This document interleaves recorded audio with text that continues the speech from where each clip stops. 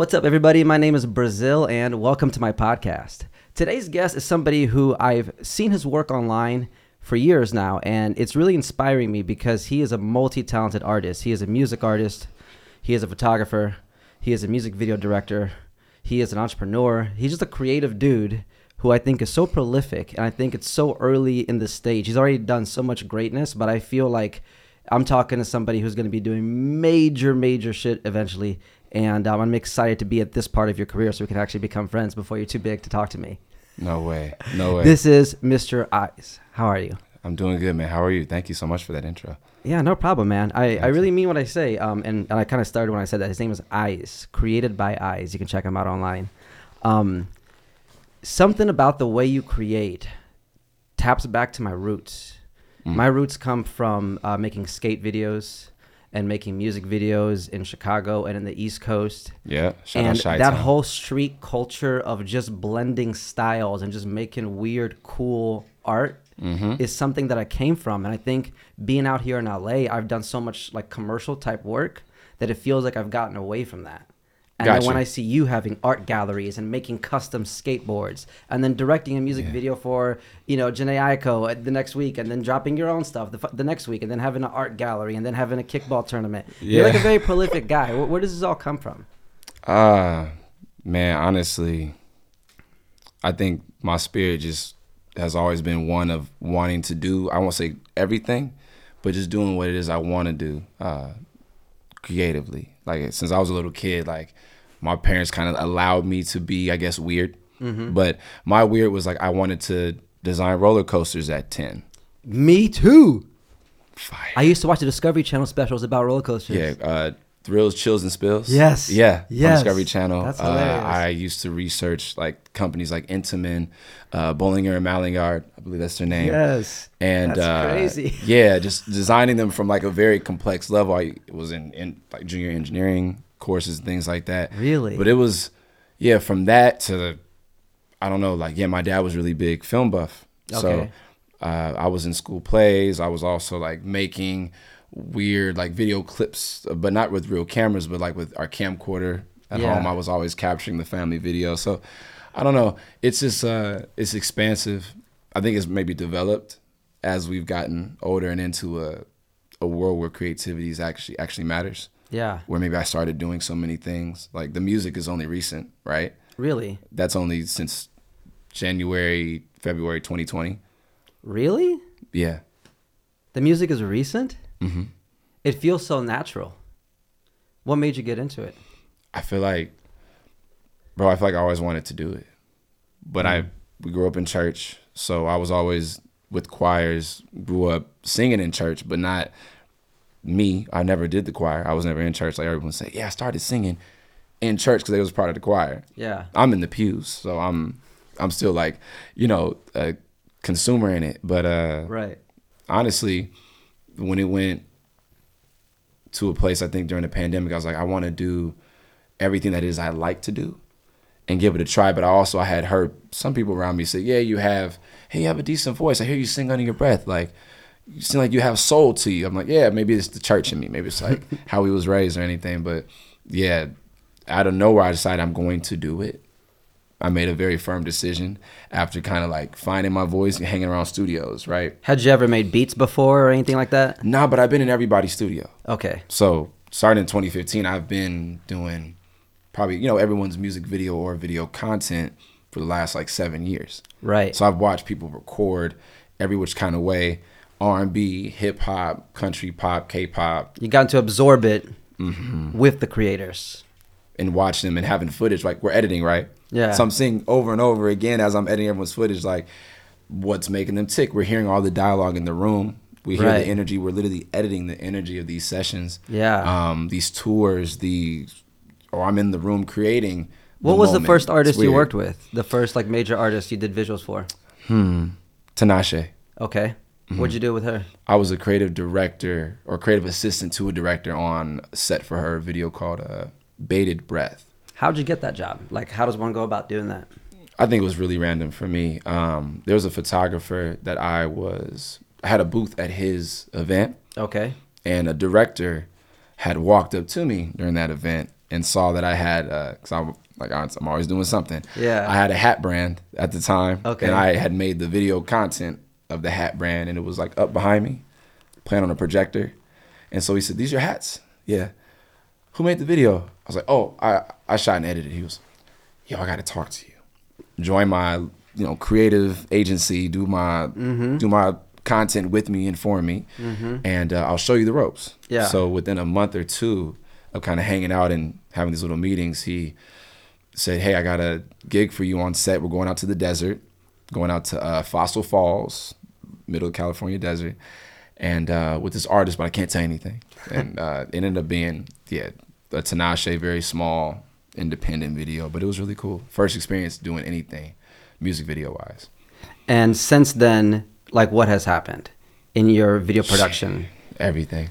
I've gotten to do everything from music videos, obviously, from, Migos and Drake, Walk It, Talk It. I shot that. Then everything with Janae. What about that one? How did that one come about? I think that came from doing the video Sativa for Janae and Ray Shrimmer. Okay. So I think we dropped that in January of 18. And my mentor, Daps, shout out Daps, my boy Daps, he ends up DMing me. Or no, he ended up liking a picture. I DM'd him immediately. Was like, "Hey, thank you for even noticing anything. Yeah. Whatever I can do to work on your sets, I'm ready to do it." And the first thing he had me come on to was that. So I thought I was going to watch him, right? So I said, "Yo, bro, I just want to be by your side and just see how everything works." Nah, he had me write the treatment with him. For Walk It. Walk It, Talk It. Yeah. Then the treatment got picked up and accepted by the label. Uh-huh. And we had 2 days to build the set. I didn't know I was going to be allowed to set because I didn't know how dense my role was, right? Sure. He calls me day before saying, "Hey, do you want to come to set?" Would love to. Absolutely. It's my favorite song on that album. And it's Drake and Migos. Come on. Of course. When I arrived, he asked me, everything's going crazy on set. You got production design, building this Soul Train set from scratch. Right. Where they only had a 24-hour heads up. Right. You have camera crew loading in crane. You have disco dancers and actors, people on roller skates everywhere. And in this fever pitch, he asked me, "Hey, do you write like script?" And I'm like, "You don't, but don't say don't." "I do." And he goes, "Perfect. Jamie Foxx is being casted. He's going to be here in an hour. I need you to write something for his bit." Wow. I'm like, all right, cool. That for me was enough. I would have been satisfied writing a sentence or two for an actor in anything. Yeah, I mean, Jamie Foxx is. I'm straight. Yeah. I'm cool. While I'm writing it, he looks at me and goes, "I need to talk to you in a second. Don't forget." I'm like, "Okay, yeah." I send it to him. He goes, "Oh, this works. It's good. Change this up. By the way, do you shoot? You shoot, right?" I'm like, "Yeah, why?" He goes, "Cool. We only have a crane operator. You can do the beta Sony camera down there. I need you to be the on hand. I need you to give my whip pans. Can you do that?" I'm like, "Where's the camera operator that was for this job? This is the biggest thing ever." He goes, "It fell through. You can shoot though." I'm like, "Yes, I can shoot." And that's how it happened. Wow. Just like that. He just randomly walks by and throws me into the fire with no regard. But I guess that's God working because there was no rhyme or reason for it, honestly. That's a great example of how we shouldn't limit ourselves and our identity just because we haven't done something before. Nobody's an astronaut until they go to space. Like at some point you have to jump on the ship and just go. Facts. Dang. And it's so amazing that you took that opportunity. Did somebody teach you that, or was that just something you just felt like it was the right thing to do? Like, did you have a mentor that taught you that kind of a mindset? My parents are very good at seizing opportunity. I feel like they never allowed me to pass up anything good. I was, whether it was programs to actually like excel myself, like an international baccalaureate program in middle school through high school, they're like, "You should join." That challenges me. A lot of us grew up playing sports, right? So when we get to a high level of like travel basketball, pushing me to take opportunity to join a higher level team that's going to travel farther and play against higher level competition. Never had like a fear really of going for it or being like put into situations. Nervous, yes. Sure. Very often unsure. Yes. But I think the thrill of it is something I want more than the fact of not seeing my own abilities in a space. Especially when you have the opportunity in front of you. Mm-hmm. We can all say theoretically what we might or might not do if we had an opportunity. Right. But when you're in the industry, it's not very linear. You know, like if you want to be a doctor, there's a path, right? You know you have to spend X amount of years in school. Roadmapped right and there. then you know you're going to be in debt and it's going to take a while until you can finally open up your thing, right? But in the creative world, there's no path. So freelance willy-nilly is wild, wild west out here. Yeah. Did you always knew this is what you wanted to do? Not at all. It started at what, 24? Creative anything. Really? What were you doing before that? What was your life pre-creative work? I dropped out of Arizona State at 21, and then I did credit repair, real estate. I sold homeopathic medicine. And then I also worked retail. I worked at Nordstrom. Nordstrom was my last 9-to-5 job. And I started shooting photography while I was working at Nordy's. Wow. If I would have come up to you in high school and said, hey, you're going to be a music video director, what would you have said? I would honestly say, yo, I really love music videos, but I would probably tell you I think I'd be dancing in it. Yeah? Yeah, just off of, because we were all dancing in school at that time, like Yeah. crumping or battling. So that would have been my initial response, was that shows how limited my thinking was. Dancing is not my skill set, and nor would that have been what I ideally would put myself in Right. a situation. But that's what I would have said to you, like, no way, director, I'm like Hype Williams. Yeah. How do you? No, I'd be like, no, maybe, I don't know, like acting, because we did theater. I was like, don't see me doing music Right. whatsoever, or directing music videos, not at all. Being a photographer, I took a photo class in high school because it was summer school. Right. You know, the old school, dark room way, developing black and white photography. But that was because I had to. I didn't feel passion. Same. They While put me in doing one of those in school too. It felt so old school. I mean, it was nice to understand how it worked, but it Yeah. wasn't that exciting. Never would have thought I was gonna be like the future of what we were doing. I thought, we're gonna do business, or we're gonna like own something. I thought I was gonna be a pharmacist through college. So there you go. Wow. It goes to show that you never know what's around the corner in the next chapter of life. Right. What do you think is in the next chapter of your life? Honestly, first of all, it seems like we're gonna have both a physical world and a virtual world. Yeah. So based on that future, I honestly I feel right now, bro, we have the ability to attack every frontier, because creativity has had its bounds like kind of broken based on what we're getting with augmented virtual Yeah. reality. The means for, I should say, us having all these platforms where we can express our creativity. It's like, now, if you want to create a movie, you can. If you want to drop an EP, you can. If you want to create digital art and have people walk into your art gallery while having an Oculus on, you can.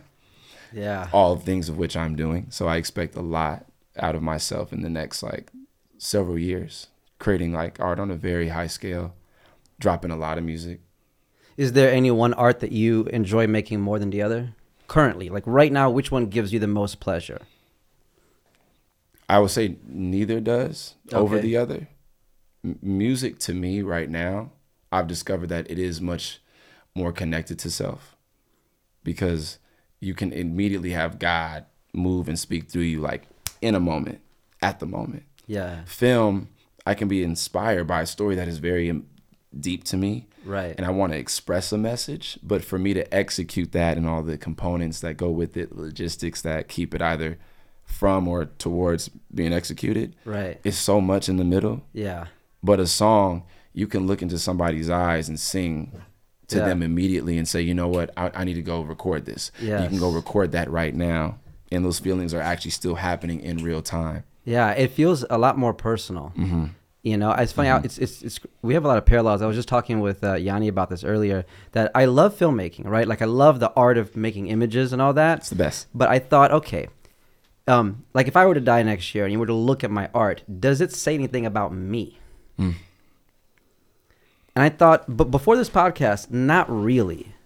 I think it shows that I'm good at capturing other people's projects, and I have fun doing it, and I enjoy it. Like, it's not like I don't like it. Like, I love doing it, but it's not me. Like, you can't tell who I am based on my videos. You can just tell that I had an eye for something at that project, you know, and that's why I started this podcast. And eventually, you know, I can do other things as well, but I wanted to create something that felt like it was my vibe, my frequency. Like you said, God coming through, right? Like, I'm looking into your eyes right now. Right. And I told you, we don't have a plan. I have no idea what we're going to talk about. We've actually never even met in person. Correct. This is just our first time. So I'm really just and a good connecting time with at that. you, Thank you, you for know? it. I'm thankful for it. Yeah. I thought, like, you know, when I have kids one day, if they look back at my art, like, what would be a good thing to show them? It's like, wow, what if they could see their dad talking to his friends? You know what I mean? Like, imagine if I had that of my mom or my dad. If I could see my dad when he was 30 talking to his friends, like, what was he thinking about? You know, like, That's deep. What That's was his beautiful. perspective? I feel like it's a nice gift, even though it's not like a big production. It's not like the big movie I'm going to make one day. This feels like a personal art for me to do. It's fulfilling. Yeah. It feels present. It's amazing. That's good. You hit that. Yeah. That was good. Seeing, I think the generational thing that you just spoke about, having our children see something of us, right? Because I think filmmaking, content creation, creative direction, sometimes depending on where you are in the choreographing space, a lot of people that are behind the scenes, your name gets limited depending upon, actually the bigger the work is, the more smaller your name is in the fonts and in the credits of like 700 other visual supervisors, visual effects supervisors, right? Yeah. For a Marvel flick, right? Sure. It's thousands of names. And it's amazing that it's such a selfless act, because these thousands, hundreds of people have to come together to create a picture, and you don't know who they are. Yeah. So it's interesting. You can tell your children, like, hey, I had a job on that. But sooner or later, he's like, I want an art for myself where it is directly attached to my being, my likeness, or my voice, or something, right? For my children. And then for anybody, your family, and then just generations of people that might want to have been inspired by you thereafter, right? Yeah. Is music the first thing that was your personal art? Or did you have other projects before that felt personal to you as the music? Oh, my photography always was personal. Okay. So I never shot like BS, I would say. Okay. So I always like shot emotional, captivating, like cinematic, like landscapes or people living in certain situations. Like I remember I went to Jakarta and did a whole like photo series. Where's that? Indonesia. Okay. And I shot like kids and families in the slums, Right. in paper mill factories, you know, in schools. Like, and to me, How'd you go upon doing that? Did you just randomly say, I want to go to India and shoot kids? It was in the during slums? tour. Okay. It was during tour. Okay. But wherever I go, I usually was capturing Yeah. the real, or like the good looks of it. Like, oh, I want to create like art in this place. I want to shoot this place. I want to shoot I like architecture a lot, so I shoot a lot. My diversity was like, I had a lot of art that was personal, picture wise. Do you shoot a lot of stuff on your phone for social media? A lot, most of it. Did you ever have a time where you didn't? Yes. And It was up until recent. When and how did you transition into actually doing it? Because I find myself forgetting to take photos and capture things for social media because I'm so present. But then I'm like, oh, but I actually probably should take some photos of it for memory's sake or to tell a story or whatever. Right. And then I have this back and forth battle where it's like I put so much work creating productions that when I'm in a moment, I'd rather live it than capture it. But then I'm like, fuck. But social media is important, so I should capture it, you know? But is it? I think it's as important as you make it. Correct. That's all I wanted you to say. You know, I think I think it depends on the perspective I have on it, right? If I'm doing it to flex, it feels weird.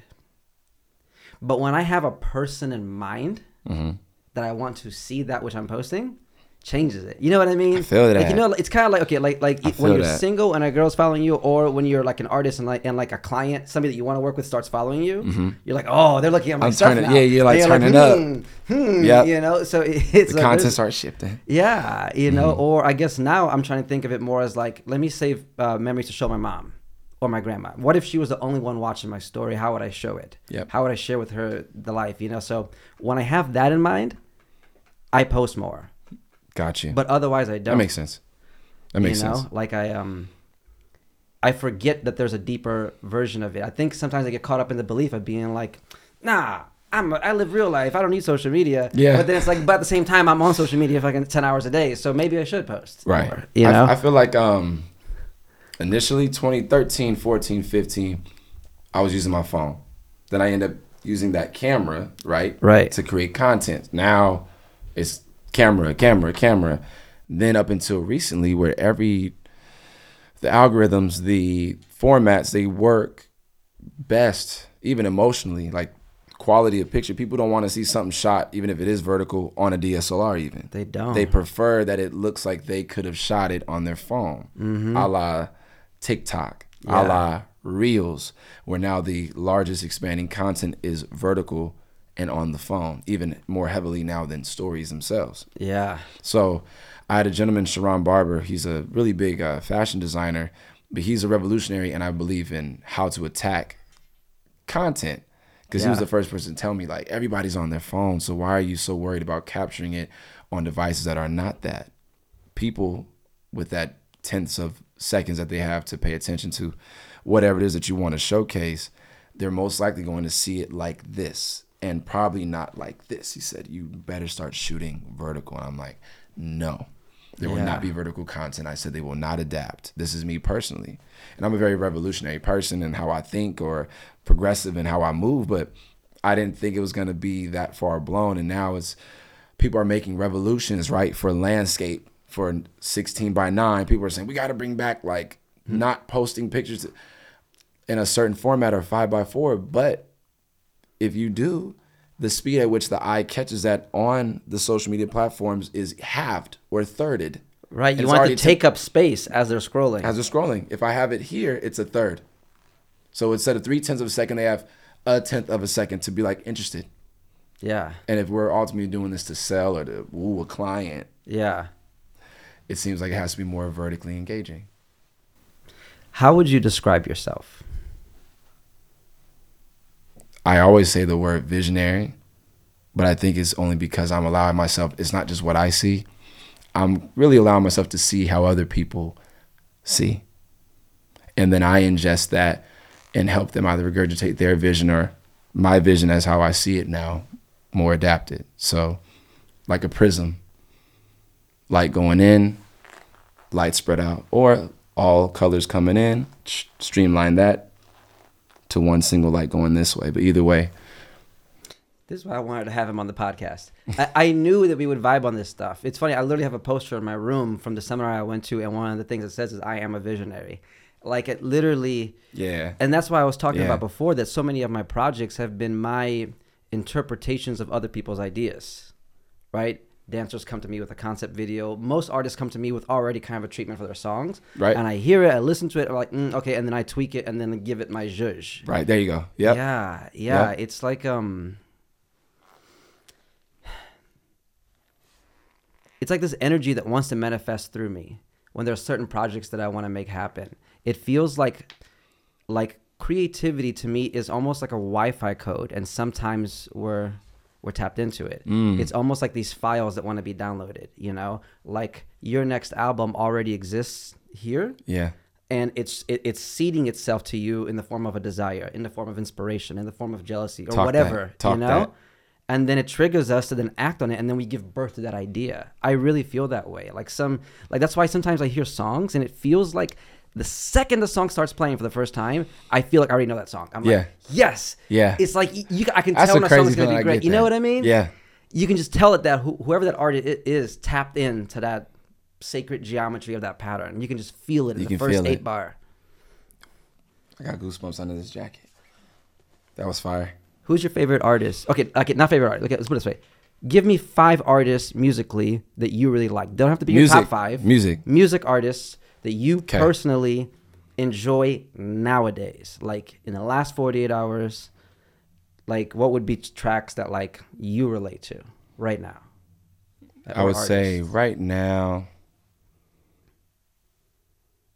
honestly, Frank Ocean never leaves. He never leaves the rotation. So Frank, Frank Ocean has Chanel, right? That song? See, yeah.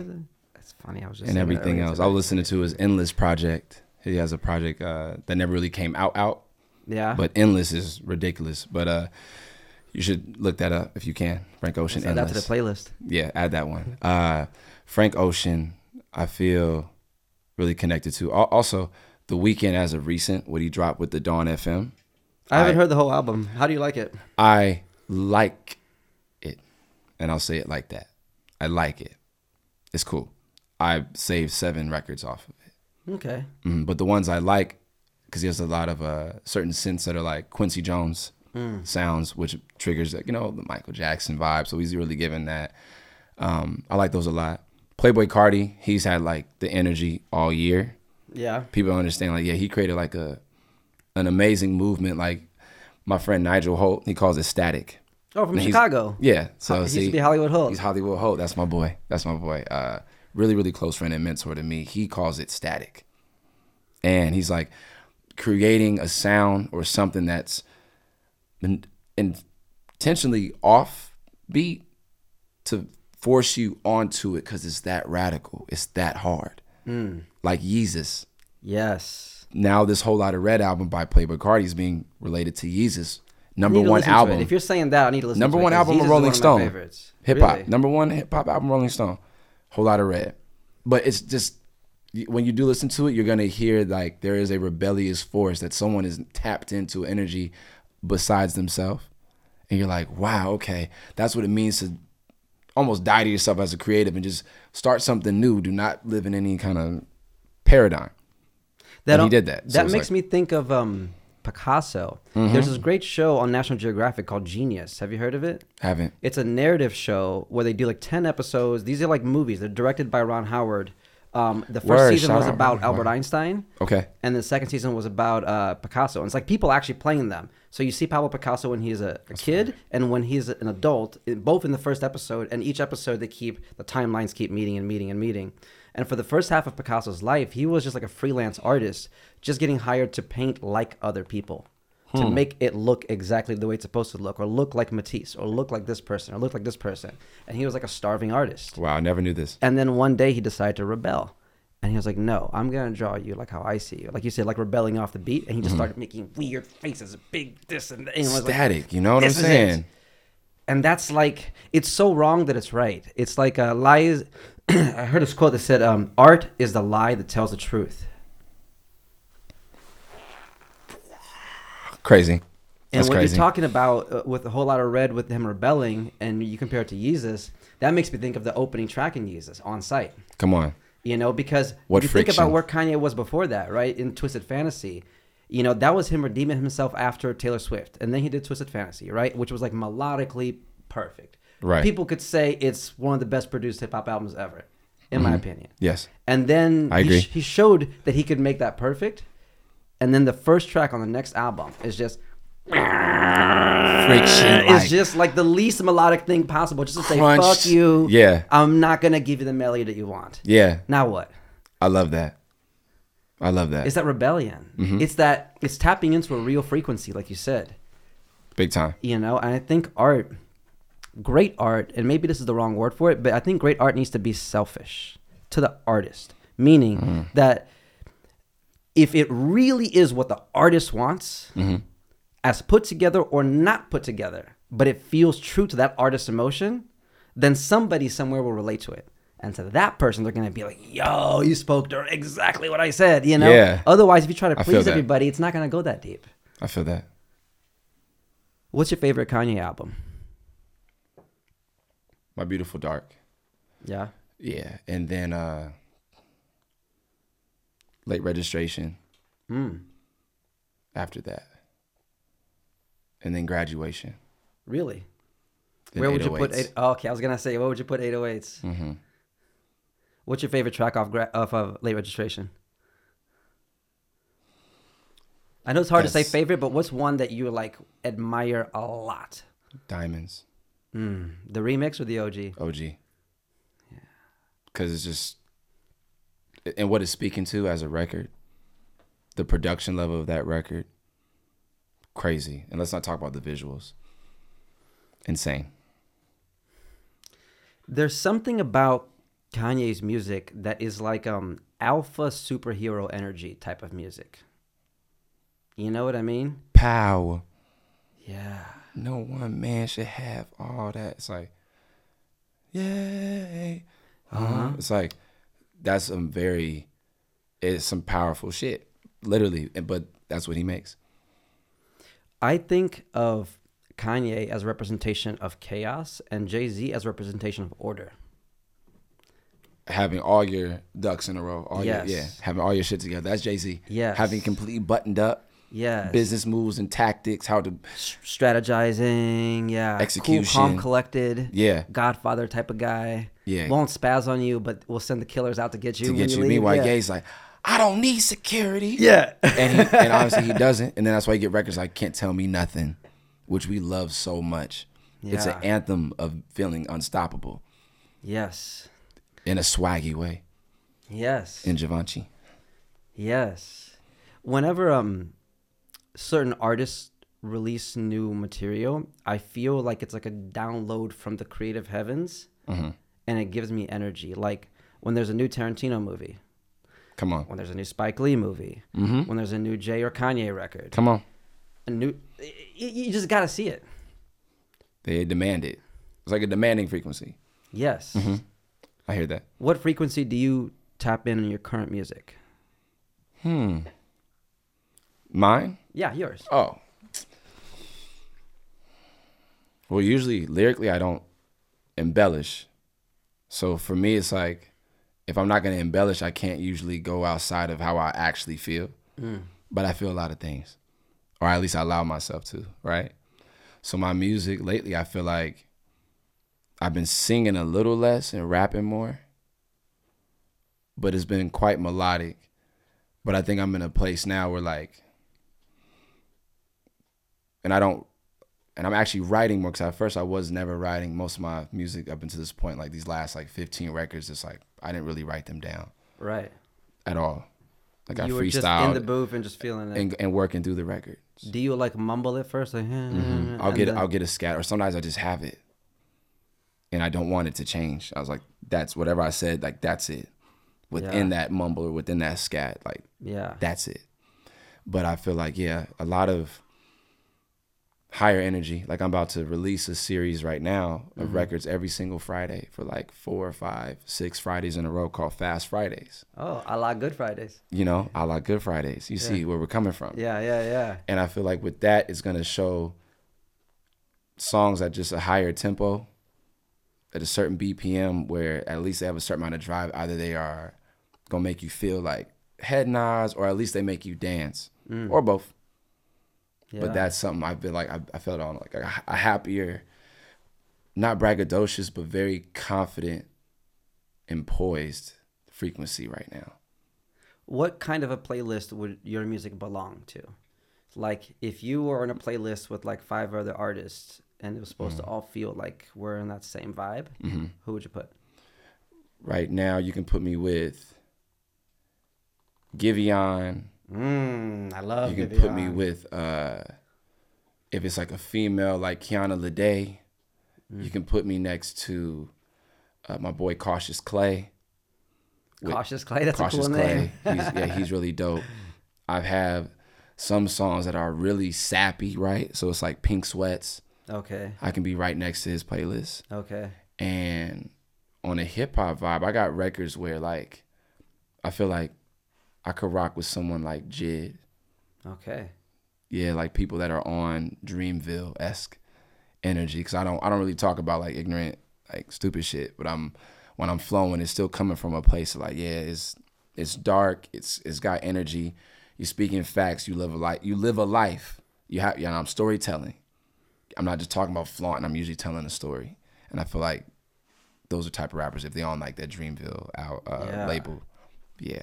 Isn't it nice to see the subject matter of hip hop progressing, right? How it used to be heavy on the ignorant stuff, right? Even though energetically it felt authentic, I think the artists themselves just hadn't evolved to a certain point yet. Yeah. It's not like they were being inauthentic for the most part. But an artist that I thought, I was really surprised at how woke and how good, not woke, how evolved he sounded is Gotcha. Big Sean. in his last album. Yeah. You know, like he was talking about meditating and not having a bunch of random bitches at the house to be like, your energy's off. You're not feeding into my soul right now. Yeah, You know, that's my and he's boy, making that boy. feel Yeah. powerful. You know, it used to be like it's either like, yo, I'll fuck your bitch. You know what I mean? Right. Or you're like super kind of whammy pam. You know what I mean? Super conscious or trying to be like anti everything. It wasn't like a middle ground. Yeah, you can still have a masculine alpha energy and say, yeah, fuck you, I'm about to meditate. You know what I mean? It's like you can still have True. that like that stance. You can be nasty with a girlfriend.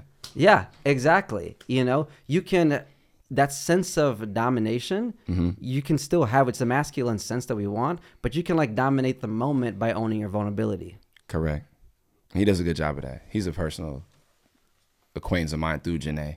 So I Yeah. get to see a lot of his background and his creativity and where in the genuine nature of like he is genuine to like, you know, what he's rapping. His character is solid. That's an A1 dude. I saw his Drink Champs interview. Did you watch it? Yes, I really enjoyed it.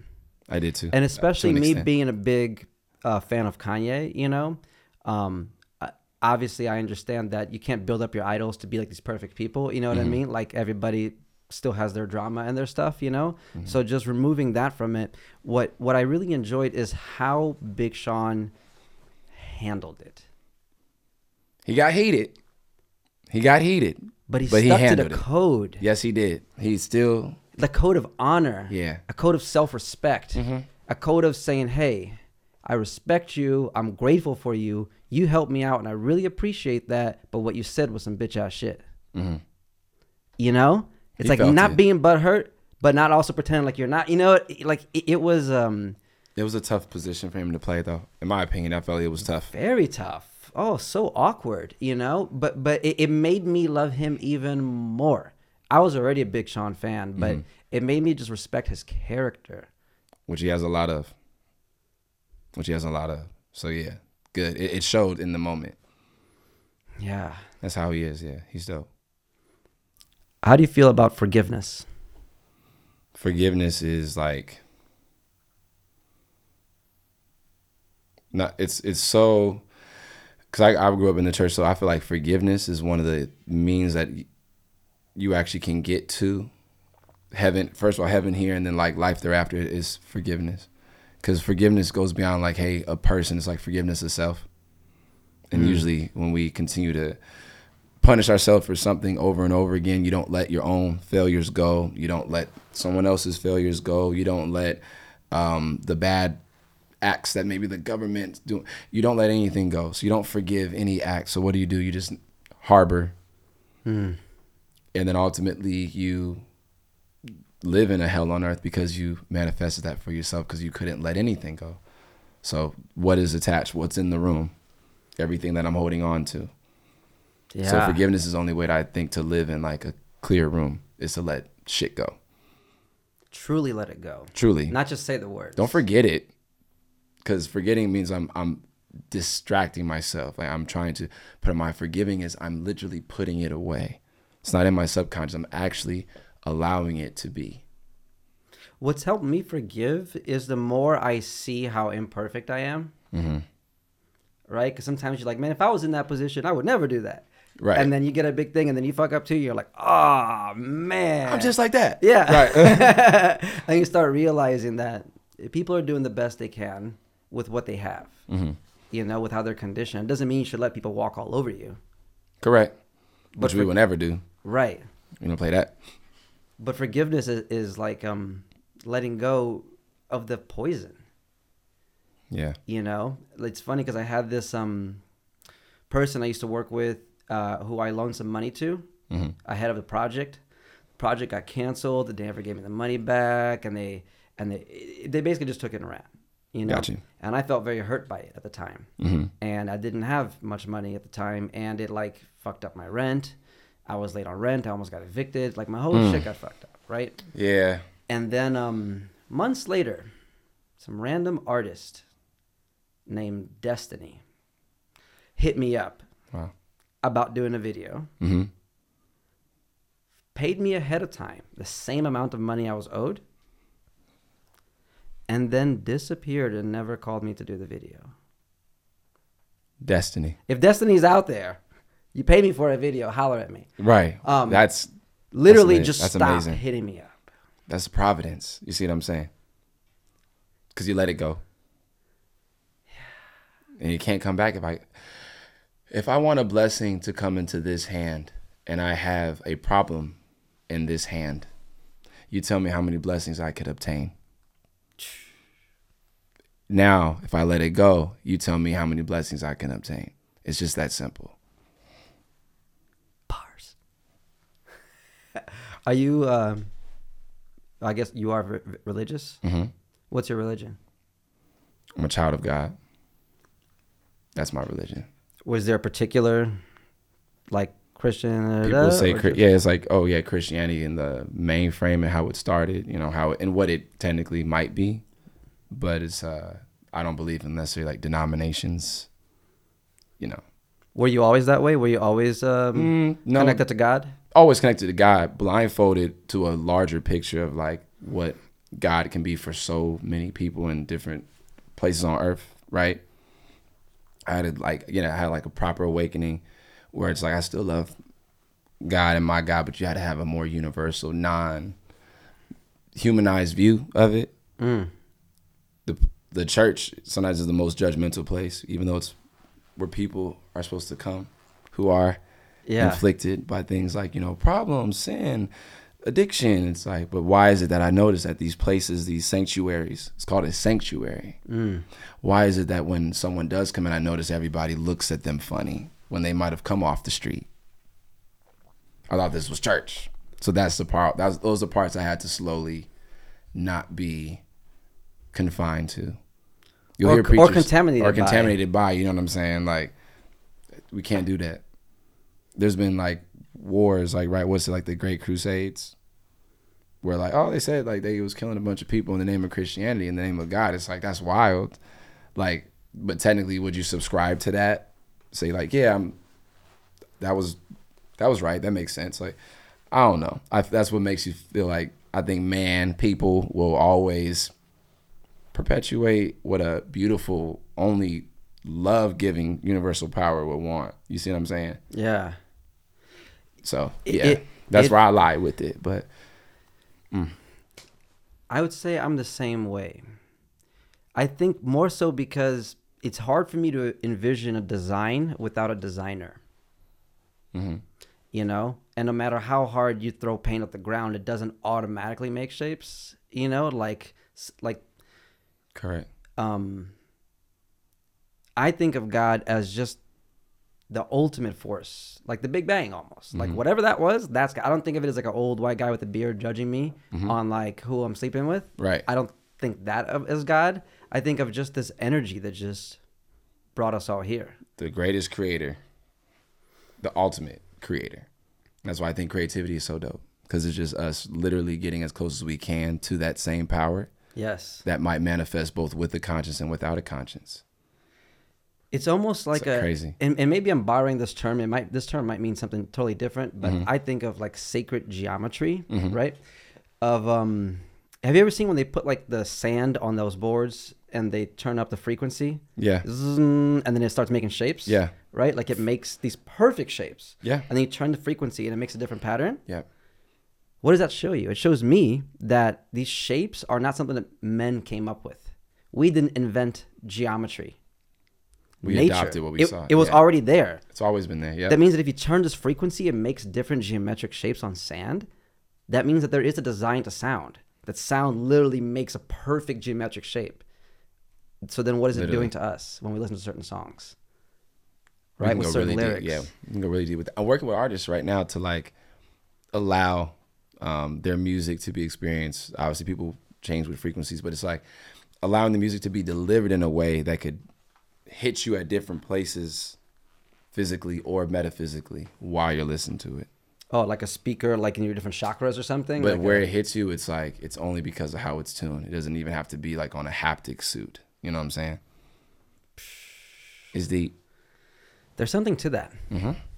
There really is. I think as a society, we forget that everything that we watch is programming us. I know individually some of us might remember that, right? But we take it for granted because there's always a show on. There's always something in the background, whether it's The Office or Yep. something deep or whatever. We always have something in the background.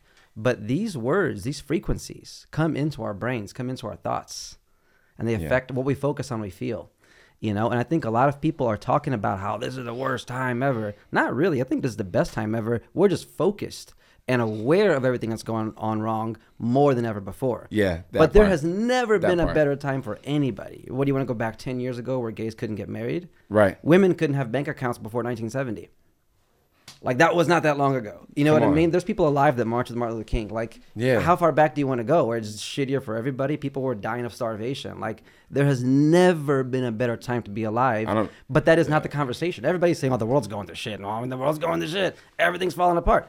Not really. Not really. You know, but perception is so crazy in the current. Yeah, because what we focus on, we feel. You know, it's You feel that? You know, it's like, and you got to keep in mind, news stations are going out of business. What's that tell you? The ratings are going down. So what they're trying to do is get as many views as they can to get that ad money before they cash out. Yep. So they're saying everything is like, oh, massive problem. Everything's a problem. Sometimes I'll wake up and I'll check the front page of CNN and Fox News next to each other just to see the competing narratives. That's real. And how they both tell different sides of the same story. It's like, oh, that's interesting. Yeah. Look, and when they pick up a photo of a person from the other side, it's always a weird looking bad photo. Right. Like a person being like, slander. Yeah. This is like slander or no, print. It's libel. Yeah. You know, because as a creator, we know how much choices affect people. Right? Very much so. And how you color, how you frame somebody. If you pick a picture of them smiling, of them frowning, the wording that you use. Yeah. Somebody questioned this. Steering Somebody the narrative. accused of this. Right? The different words that you use. They got stabbed in the back. You know what I mean? Like, it's like, but not really. Steering my emotions through your words. Yeah. It's Paint all the a mass picture. hypnosis. Speaking of that, what do you like hypnotize yourself with? Like, what are the things that you watch? Anime. Really? A lot of it. What kind? All of it. A lot of ones that deal with deep narratives. Nothing that's like too light. A lot of times are dark, heavy, violent, super dramatic. Demon Slayer, Bleach. Baki was good recently on Netflix. Attack on Titan, super deep. Everyone, how can you not love Attack on Titan? I think the lightest thing I watched was like Hunter x Hunter, which was like, it's still two young boys, but everybody's dying still. So, yeah. What about it draws you in? I think the depth of narratives, usually, the character development. I think also the way they draw. It's just the art direction. A lot of times from whether it's fighting scenes or just landscapes, movement in general, the characters are just so much cooler, I think, through anime than they are in American animated art. I think the best thing we got is Pixar. Right. Right. But anime really innovated cinematography from a digital perspective. You've seen that, right? Yeah. How many frames have been inspired from my little sister, well, Lucas, now she transitioned. What's up, Luke? She loves anime. He loves anime, or they love anime. Whatever you want to be called. I love you. It's always changing. Luke, young Luke, as I call her, she showed me, like, look, this movie that you like, this frame comes from this anime. And this one came from here. all the time? And this video came from here. And you're like, holy shit. Yeah. They were It's so real. ahead of their time. And now duplicated for so many major films, especially sci-fi. But even like in dramatic, like thrillers, it's used so much, like, because the frames are dramatic, the camera angles they decided to use are ones that we wouldn't have thought of from an original standpoint of cinematography, right? And that must be really hard from a drawing perspective to draw something where the camera's supposed to go underneath and see a punch going that way and then Right. cut to here. Like, And to even think of that, but it allowed them to think yeah, in, I can't even say it's 360, but it's full freeform, right? yeah, So that gives people to think, oh, we could have put the camera there. Because usually we wouldn't sit there. We wouldn't go to these angles that sometimes you get out of cartoons or animation. So I feel like that's where we might have gotten inspired for so many shots. That plus the fact they mix so much fantasy, yeah. or hyper realism of or moments of fantasy that you're like, damn, we should definitely use something like that. Matrix, Yeah. right? Or oh, this scene from Inception. Did you see the new Matrix? Didn't bother watching it. Why not? I didn't like it even from the trailers. The color grade, it's too bright. It's no grit, no green. And it's 10 years too late. Impact, that series was what, 1999 through early 2000s. Yeah. I'm already John Wicked up. Didn't need it. You give me a young Morpheus. What are we doing? Did you see it? I saw it. What'd you feel about it? I think the first 3 Matrix films is the best trilogy ever made. So you said it sucked. No. I think of it as a completely other thing. It looked like a completely other thing. It was very meta, and it had some good lines that I really fucked with. And I don't think it was a bad movie. Damn. I think it's just the fact that the first 3 Yeah. were so innovative and captivating and ahead of their time from a cinema perspective, because Hollywood movies that have that big of a budget usually aren't that deep.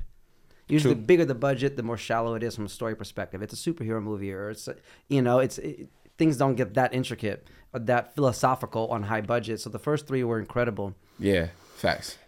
With that being said, I mean, I saw the new. Technically, I mean, I microdosed mushrooms when I went to see the new one, so my mind was really open for it. So I was just like, yeah, I get it.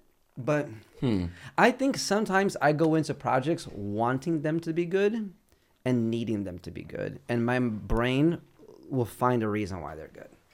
Are you doing that right now? That happened to me when I listened to Donda for the first time. You were finding reasons for it to be good? Yeah, because I think naturally I had expectations of what I want it to be. And most times when an artist comes out with something new, we want it to be a bigger, better version of the last thing. Yeah. When in reality, it's on some other shit. Release expectations, bro. I got rid of those. Yes. I had to get rid of them. And when you get rid of them and you accept it for what it is, which is why when I saw the new Matrix, I came in there with no expectations. I was just like, just show me a great movie. And I was You're like, the first person to say this. I just heard it was just not it. Not it. I'll make a case for why I liked it then. I'll go to bat for it. I'll play devil's advocate. And I guess there will be spoiler alerts here, so we'll just roll with it since you haven't seen it. You'll have to deal with this. The Matrix, the new Matrix has Keanu Reeves alive again. He's put back into the Matrix, and they made him forget who he was. But they knew that he was going to have deep memories. So you know what they did? They made him a video game designer of a video game called The Matrix. Right? I need to take a drink. So in this movie, he's like a dude that made a video game called The Matrix with a character called Neo and a character called Trinity and all that. Oh, Jesus. And it seems so, it's almost like a parody, right? But it got deep for me because then the whole point of it was that when he started relating to the characters of his video game, his therapist would be like, oh, that's just all in your head. You're just a very creative guy. Basically saying, you don't have power. You're not a superhero. You're not special. Right. It's all in your mind. These are just fantasies you have. Keep making your fantasies. You're not really special. That's what the therapist was telling him. Was the therapist an agent? It was a program from the Matrix, right? Yeah. Right? And you can call, I know. Yeah. But what I took from it, right, is that we shouldn't forget the power that we have. And we shouldn't deny the feeling, even though, yes, we're vulnerable and no, we're not perfect. And yes, we all have so much room for growth. We also all have this greatness inside of us. And we can let society program us to accept an identity that lowers our power. To be like, oh, I'm just this. I'm only this thing. I'm only this thing. But we're infinite, right? We're infinite. I'm not this, or I'm not that. Right. Just fit in. Right? And then the whole point was him realizing, no, holy shit, I didn't just make up a video. I am. It's like they made him feel crazy. Like he thinks he's a video game character. Right? So out of a grade, a letter grade, give me a letter grade for the movie. And you can use pluses and minuses within the letters. Okay. As a filmmaker, You're splitting up the consensus. As a filmmaker, I'll give it like a B-. Okay. As an individual human that was hoping that this art would touch me emotionally and wake something up inside of me, A+. So it's a B+ movie. As a Matrix fan, D. Okay. And I feel all those things equally true. As a Matrix fan, I'm like, you shouldn't have even done it. Right. Just leave it. Because it's hard enough to ever get away with a sequel, much less a trilogy. Correct. Since when does anybody have a trilogy that's great? The Matrix was very hard to written do. It's very hard to do. You know, and it was written as a trilogy. The story was complete. What's that average? Huh? What's that average to? A? B-. A, B, and a D. D. It's a C+. It's a C+ movie. I mean, it's worth watching. It's not gonna just let go of the expectation. I of it think being you should give me your fantastic. cliff notes or send me a video clip of that part where they say that shit, and then some other good stuff, and you give that to me, and I'll be like, boom. Oh, they said some other deep stuff. Give me all the deep ones. They did this whole bit where they said that like, because they also put Trinity in a very frustrating situation, and they put him in a very frustrating situation, and they basically said that we tried to program it to where you wouldn't be frustrated, but you weren't really believing it, and humans just connect more to frustration and pain. So we purposely made this really shitty and really awkward for you, because then you felt that it was more real, and it's like, whoa. That's why, like, so many of us want to accept the narrative that the world is going to shit. Right. Because that feeling of pain, and, that feels more real than accepting the fact that, no, it's actually really great. Yeah, misery So, loves company. They had a bunch of, like, deep one-liners like that. Again, you have to let go. I'll let it go, maybe. Because it One day. ain't. It, off the bat, it's not going to touch on the first three. It just ain't. You know? But I guess for me, selfishly, it gave me something. Bless. You gave me something as well. Now I don't have to see it because you gave me everything I needed. You spoiled it. You gave me like the good parts of it. I love it. I'm not going to watch it now. Said as a Matrix fan, it was a D. I'm like, I wanted you to say something crazy like, as a Matrix fan, B- too. I'm like, you know what? Maybe I should see it. When you said D, you hurt me. Hurt me. Dang it. I still think you should see it. Popcorn. I think you'll be, like, once you let go, I'll give it a popcorn night. it's got something in there. Maybe you convinced me. I don't know. I appreciate that. That's good. Why do you think the first one was so good? Tone. Color. The time it took to explain that narrative.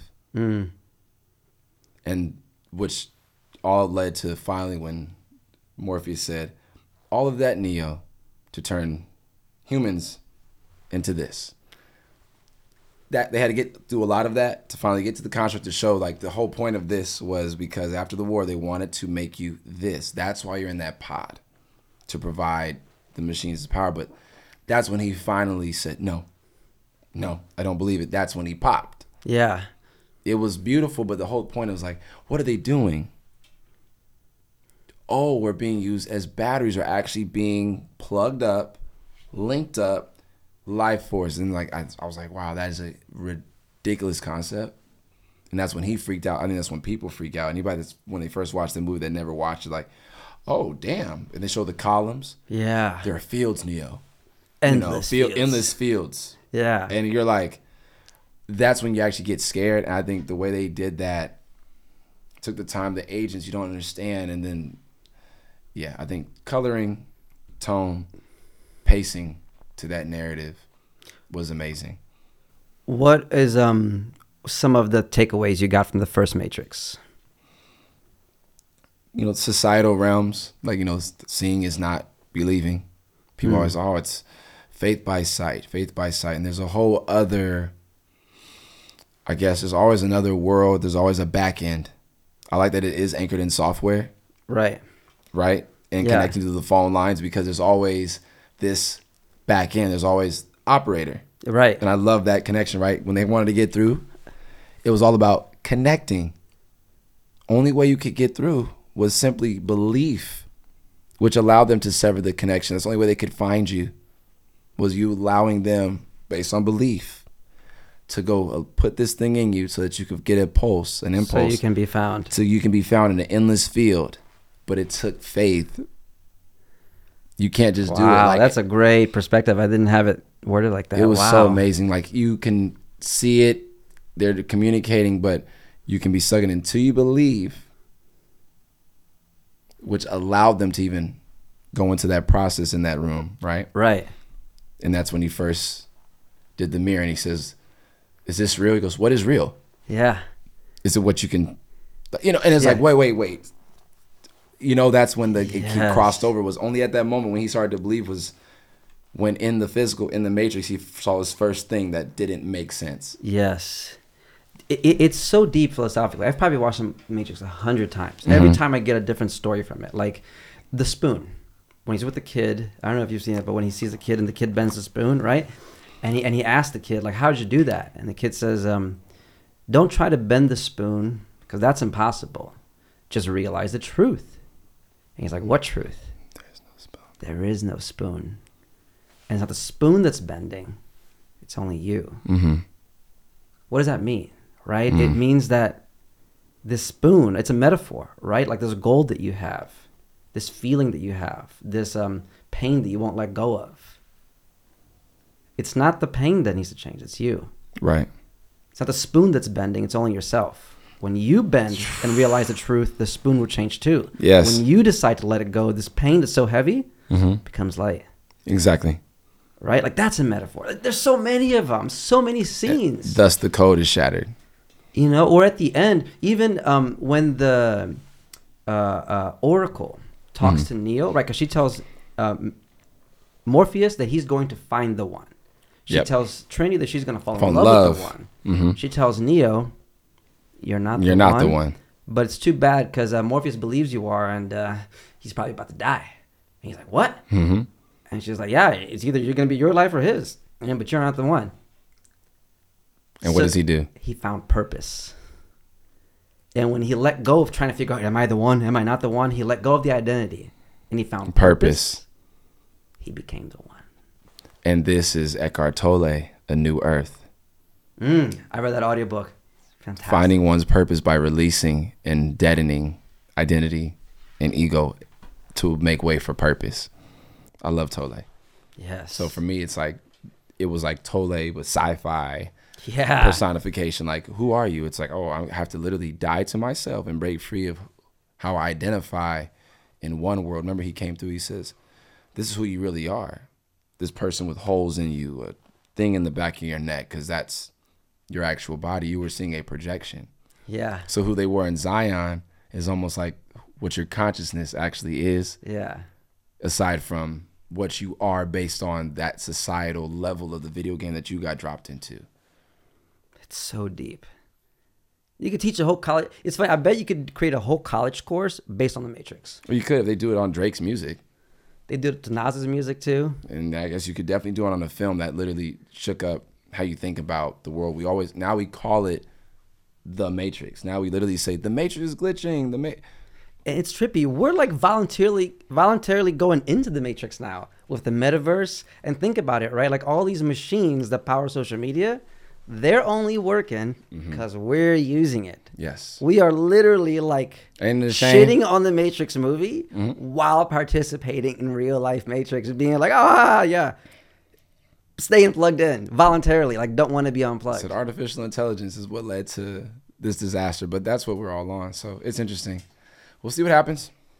Do you think it's human beings' purpose to give birth to AI? Our purpose, no. Well, it's certainly what we're doing. We've done a lot of things. I don't think everything we do is in our purpose. Is it a means to what might ultimately be set in stone to happen? Yes, but I don't know if it's our purpose.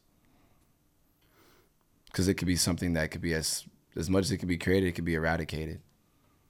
Technically, we don't know how many times this has even happened.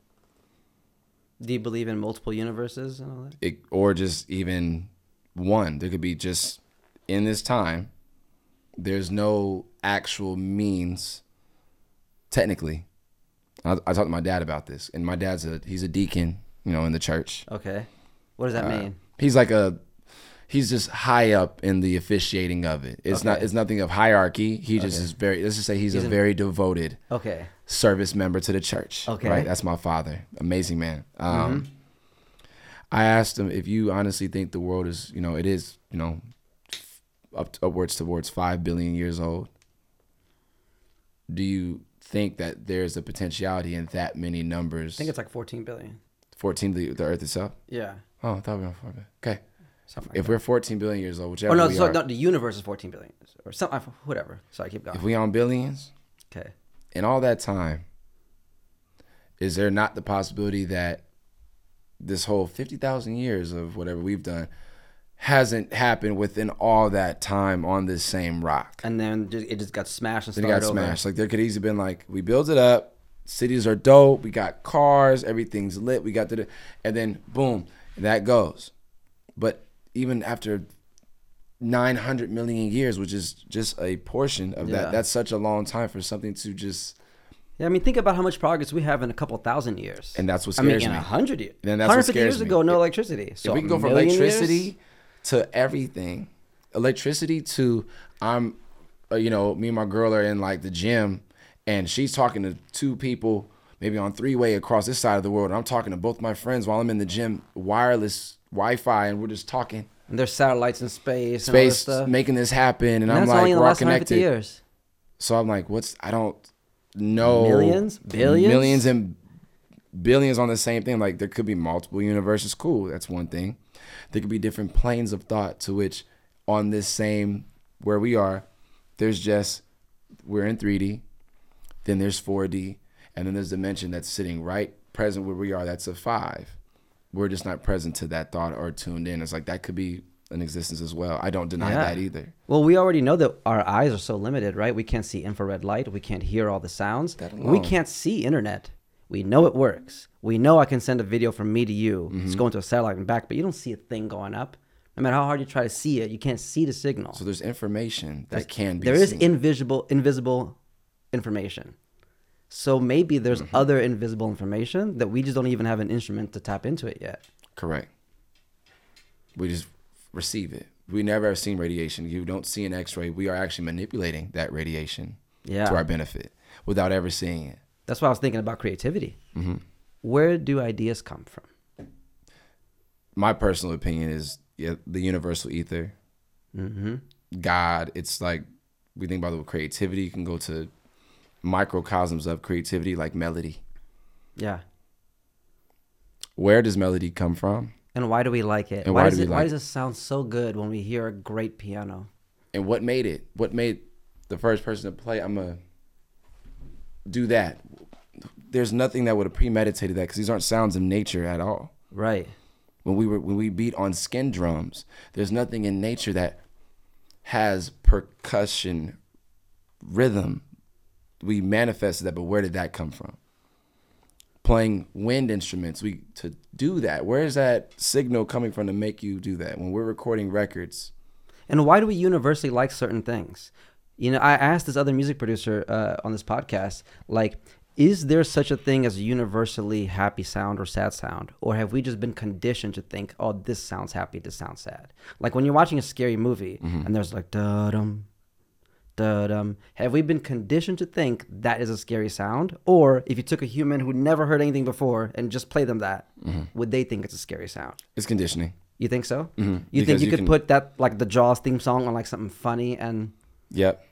you could laugh? Because the Jaws goes da da da, then just dun, dun, dun, dun, dun, dun. I can have that me walking downstairs when I was 5 years old, Yeah. wanting to see what's downstairs for Christmas, because I know Santa Claus came. It could be like dun dun dun dun, me running down the hallway, because we score so many different things in film. Right. And the moment, the scene can change the music, so I know that instantly. It's just conditioning. Like Darth Vader's music could have been put to a happy moment, and you will begin to be like, this is intense. It's a major happy moment. The guy's proposing. It's just serious, but it's happy. We can be conditioned into that. And is that why you think Playboy Cardi is successful with breaking the pattern? Because he's doing something different than what we're conditioned to hearing in a beat? Yeah. because I haven't heard his album, but the way you describe it, it just means that he's breaking convention. Oh, We're used yeah. to things being this way, and he's like, nah. Oh yeah, it's like that's one of those projects, and a lot of other music too, where you're like, where Prince would sometimes be in the studio and say, "Let's drop out, take the bass out," engineer turn around like, "What do you mean?" He goes, "Just take all the bass out," and then we're bouncing that. That's it. Unconventional. You're probably as a consumer or fan waiting for, where's the bass at? It sounds different. That was the point. That's art. Whether it's the ergonomics, what it's meant to make you feel, hear, how you're meant to look at it. Is it turned sideways, so I have to turn my head? Does it have bass for me to feel, maybe to not feel something? The same way 808s make you feel a way. And they, like I think Ye spoke about it, but a lot of people speak about it. There's certain frequencies that hit you in a certain chakra. 808s hit you in your lowest chakra. Right. Your root chakra, where lust and procreation have to be mastered at, but it's just vibrating right here. Right. So you feel it in you. Yeah. So where's that coming from? Instead of things like, that's why when you hear choral a cappella music from like a huge choir, there's no actual percussion, there's no beat. Because touching something else. But how do you feel like, oh, how is it making you almost look up? Yeah. Have you ever looked down when a choral choir hits a high pitch or at an opera? No, you literally, Yeah. It's ergonomically, like, hallelujah, yeah. hallelujah. No one's ever gone hallelujah and like laid down. No No one's one's like, like, hallelujah. you can't. Yeah. It's a frequency that needs to be projected. You look up and look up where. So. Word. Mm-hmm. Word. It's like, why does it make me do this? Oh, got it. Somebody wants me to look up. Do you ever feel like you need to listen to music that have no lyrics? All the time, bro. I listen to film scores. Same. I have a big, you do? Yeah, I love John Williams, Alan Silvestri. Or got our boy Ludwig. We got Hans Zimmer. Hans Zimmer. We got this one dude is really cold, bro. He did well, also I love Trent Reznor. The Social Him and Network Atticus. soundtrack was really good. Watchmen soundtrack. I haven't heard that one yet. Oh, I think Trent Reznor did I think he did Up. Oh, he did? Isn't that crazy? I love how music can tell a whole story with no lyrics. Mm-hmm. You So know what I love it. mean? I love You can it. have a whole character development with It's just like- instruments. It's oh, okay. I know this character's coming in. It's a Happy Day entrance, and boom, comedic relief. Up that from a symphony, from Like an Tom and orchestra. Jerry. Yeah, That whole cartoon was just all just music, no words, no dialogue. no dialogue. Loved it, but I feel like it's it is necessary to listen to that instrumentals because sometimes you don't need words. You just need to feel. Not everything needs to be explained. It needs to be just experienced. I really enjoy Hans Zimmer's opening theme to Planet Earth 2, the Netflix show. Got It's you. just this big crescendo, and it's like I don't think feels I like saw the it, soundtrack of life. Oh, it's fantastic. Mm-hmm. Really good shot, the best shot nature thing I've seen. Next Got to you. Will Smith's One Strange Rock, Until like his stuff is really good as well. Mm-hmm. I like what he's doing there. I read his book recently, the Will Smith autobiography. Have you gotten it yet? no, I haven't. Man, it was deep. It was very vulnerable. Well, I mean, he's lived a deep life. It was very much revealing in a way that felt like a relief. Somebody who's built up as such a movie star, taking the time to talk about, no, here's how I feel bad about myself. Here's where my childhood went. Here's my desires. Here's my faults. And just opening it all up. It was really inspiring. Got you. I heard good things about it. Yeah. I heard good things about it. Yeah. I like that the narrative now, I was talking with Yanni about this earlier, it's a lot more accepted now to talk about your shortcomings Yes. and mental health. yes. It's like really recent, like a couple years of being able to do this. of like Yeah. being really accepted to where like rappers and people that are usually like the guarded alpha males Yeah. are now talking about, I go to therapy. And it's like, oh, cool. And not being like, huh? That's weird. Or you're a weirdo. Or you're soft. Yeah, It's necessary. it is. I have a friend of mine. His name is Blake Brady. He's right now he told me about a vision. He says, I want schools in Detroit and these other highly inflicted, highly traumatic areas of the United States and obviously places around the world. But in these communities where a part of the curriculum a part of the classes and the schedule is in there. You're going to have 30, 40, or 50 minutes of children sitting down with therapists. Or once in that month, you have to have sat down, not with a counselor, but an actual therapist. An actual therapist. Like, how are you feeling? Like, how is school and your environment affecting your mental construct, your confidence, and your imagine if we academic started ability? doing that early, how much better adults they're going to be. Asking a 5-year-old, how do you feel? And then not just at home, and then it gets to about school and achievement, positive feedback loops, punishment and reward. No. In school and home, asking child, how do you feel? Well, not just saying, let's solve a problem. Oh, he hit me or he called me a name, and resolving this little issue. Right. Let's actually take time with these children and who are going to become adults that maybe one day have to run everything. Yeah. It's like, tapping into like how they feel. So I feel like the mental health thing, it's really good that we can all express it together, but also the therapy of it being accepted to trickle down to, yes, not just acceptable for adults and then be open for adults or be open for teen. It should be literally open and accepted. Yes. And given to everybody. Especially when you consider the fact that most of personal development, self-help, therapy, is undoing patterns that were caused from childhood trauma. Yeah. That's most of what it is. Because that's where it all started. It's like, oh, I got hurt here, or this. Like in the Will Smith book, he talks about how when he was young, he saw his father hit his mother, and he didn't defend her, and he felt like a coward, and that he felt a lot of shame for that, and that he wasn't being the hero that he needed to be for the woman in the house. And at the same time, he hated his dad for doing that. He respected his dad because his dad taught him discipline and provided for the family. So he had like a love-hate relationship with his dad.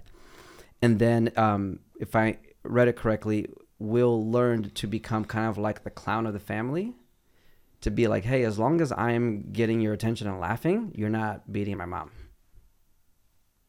Damn. And now we have Will Smith, the movie star. Wow. So I guess I need to read that book.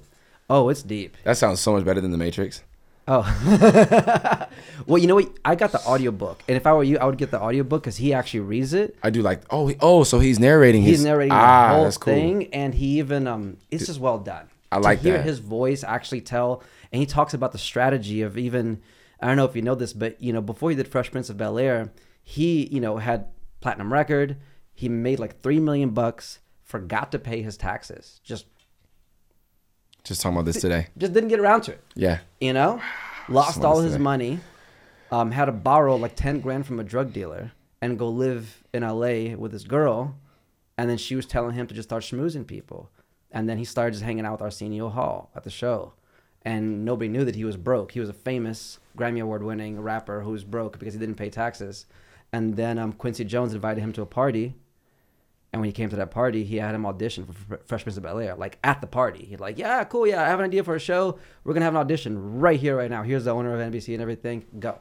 And Will was like, yeah, give me a week or let me rehearse. Let me do this. Let me take acting classes. He was like, yeah, you could do that. But then they're going to be busy. Right here, right now, everybody that needs to say yes is in this room.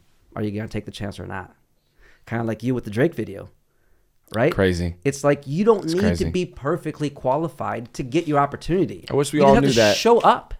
Correct. I wish more people knew that. That's a feeling I wish a lot of people knew. You don't have to be perfect. It doesn't have to be complete, nor do you have to be complete to do something or to be in a good situation.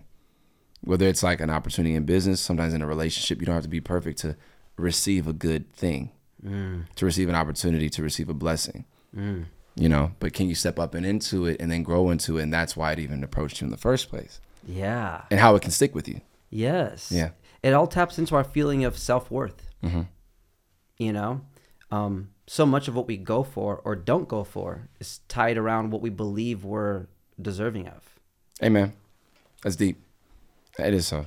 And sometimes I think being naive is kind of helpful. When I moved to LA, I was like, fuck it. I don't know anybody. Yeah. I'd love to work with a major artist. Put that as a goal. Met Tyga a week later. Right. You know what I mean? That's that releasing. Like, I'm just trying to do it. You don't think it's impossible. I didn't think I was unqualified. Which people do, which is why they don't receive. Yes. I'm unqualified. There you go. Yeah. I don't know if I'm qualified or not.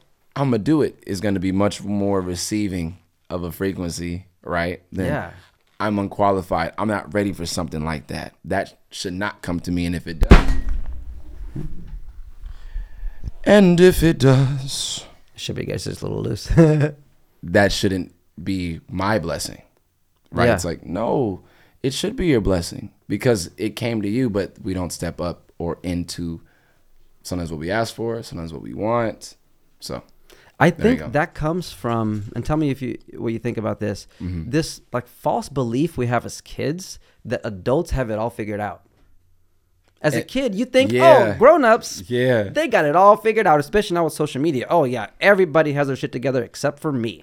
Right. I'm fucking up and I'm barely holding it together, but everybody else has it. And then you start meeting people in successful places and you're like, oh, everybody's winging it? Didn't know that, right? And it's Like when you get a couple major clients and like I did this thing with Disney and I showed up and I'm like, oh, y'all are dealing with the same kind of issues I deal with on like a little music video. right? I'm like, oh, you guys forget this too. And I'm like, really? You thought the But more you're money, the more this. perfect. It's like everybody is just winging it. Just winging So it. if you just show up and are present and willing to add value, you can get a lot done. You don't have to be like, oh, I'm experienced. I know how to do this, right? Like parents, most parents don't have experience in parenting. They got to get it done. Yeah. And then whoever steps up and into it, obviously we are good parents or active or present or whatever parents Yeah. or parents, depending on the situation. Yeah. But that's the difference. Like no one had a manual. There's no way of preparing for it. But do you step up and transform and integrate yourself into that role? And especially for roles that aren't required to be qualified. Like, I don't want my doctor to be winging it. Right. I don't want my airplane pilot to be winging it. No pun intended. Right. You know? I don't want my lawyer to be winging it, or an architect who's building a bridge. Certain jobs you kind of can't wing it. Yeah. Know your shit. Yeah. Be super qualified. Be overqualified if you can. Please. Yeah, Especially please. flying my plane. I need you every type of degree, certification, FAA, whoop-de-whoop. I need you to be burnt out from being overqualified if you're flying the plane. Like, Yes. you should be the OG of this shit. You know? Please. But for most other things, it's about just showing up. Mm-hmm. And we're afraid to sometimes because we think, oh, I'm not a creative person, or I'm not this, or I'm not that. Nobody's that. Nobody's that. Until you So you just do it. do it and call yourself that and do, what is that? I want to be that. Now you have to do exactly what blank does. Yes. And that's the difference. Yeah. I couldn't be a director. So I had to establish that I wanted to be that, number one. Mm-hmm. Then I had to call myself that. Then when I woke up the next day, I said, okay, what would a director do Mm-hmm. today with this? How does it? That's how you step into a role. Yes. They always call it assuming. Assume the position. Yes. Assume the role. That verb is very powerful. Assume. Mm. Because an assumption is making It's almost like faith. it's a faith. Because when you assume it, there's no actual evidence. If So there why was, they- you would just know. That's why they say you assume the role. He Yeah. assumed the role of. Director. You never whatever. become the role. You assume it. Mm-hmm. Which means I had the audacity to believe, and thus I now have to daily what? Practice it. And do it, because a pilot is only a pilot for as long as they're flying and as long Yes. as they're doing. A pilot cannot not pilot. Right. Because the moment you stop, what are you not? A pilot. Yeah. You got to be flying. If you're a singer as long as you're singing. Before that, you have a voice. Yes. You have to do and step into the action, actually perform. Yes. You don't have this podcast unless you do it in the moment you stop. You're not a podcaster, but it's Right. as simple as doing it. Yes. Were you a podcaster 5 months ago? No, it was a dream. It was just it was written up. It was like a sticky note up here. Launch a weekly podcast. And how many episodes are you on? I filmed like 15 already. We released 10. Yeah. It's like that alone is like you have now a library or something where no one could ever take away this title because you assume that role. Now I'm a podcaster. And like you got these walls, these colors. Yeah. It's like the foliage in here is Yeah. vibrant, and you created that from, I won't say like your imagination, but it was Yeah. I want to do this, and it didn't start until like, okay, I'm gonna do it. I wasn't a podcaster until I made a podcast. Come on. You're not a music artist until you put out a song. You know, and I think Which feels so good. The traditional way, and again, not to make it bad, But the traditional conversation in America, right, from the Industrial Revolution was, what do you want to be when you grow up? Oh, I'm going to be a this singular thing, singular job, defined vision. Right. And it needed to be that way because before that, we were basically savages. True. Basically. Basically. The kind of shit that was acceptable 150 years ago. Barbaric things. Barbaric things. You know what I mean? To go from that to being like, hey, I want to be a doctor, step up. Right. For sure. You know what I mean? Engineer, great. And I'm not shitting on these things, but nowadays, unless you're going to be one of those things that you're going to be that forever, it's almost limiting to just say, I'm going to be this thing.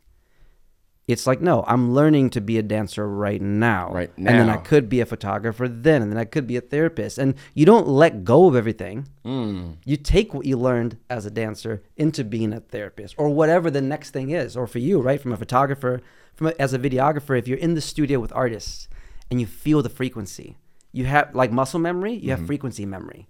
Like, I know what it feels like to work with a major artist in the studio. Right. So when it's time for me to make a song, let me tap into that. And that's a lot of what I did, am doing.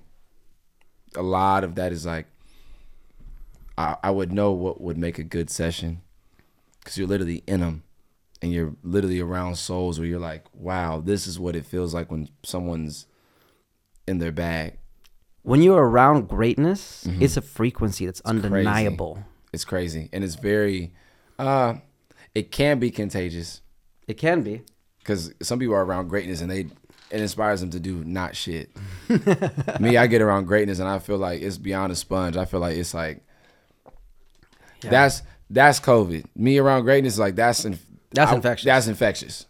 Yeah. Greatness and inspiration, creativity, people executing and doing what is it they want to do. That to me, instantly, if I see somebody, man, woman, peer or enemy, and I don't care who they are, when I see somebody doing their thing, right, it instantly makes me want to do that. It shows you what's possible. Instantly. So much of what I've done has been that. Like I remember when I was in school and I saw this other skater, because I started out making skate videos, and I saw this one skater that was making music videos. I'm like, how'd you do this? He's like, oh, I dropped out of high school. And I was like, you can do that? I was like, don't you need a degree? He's like, no. Right. And the next thing you know, I started interning for directors and editing behind the scenes. And when I was 16, I just left high school just to start doing videos full time. I was like, oh. Damn.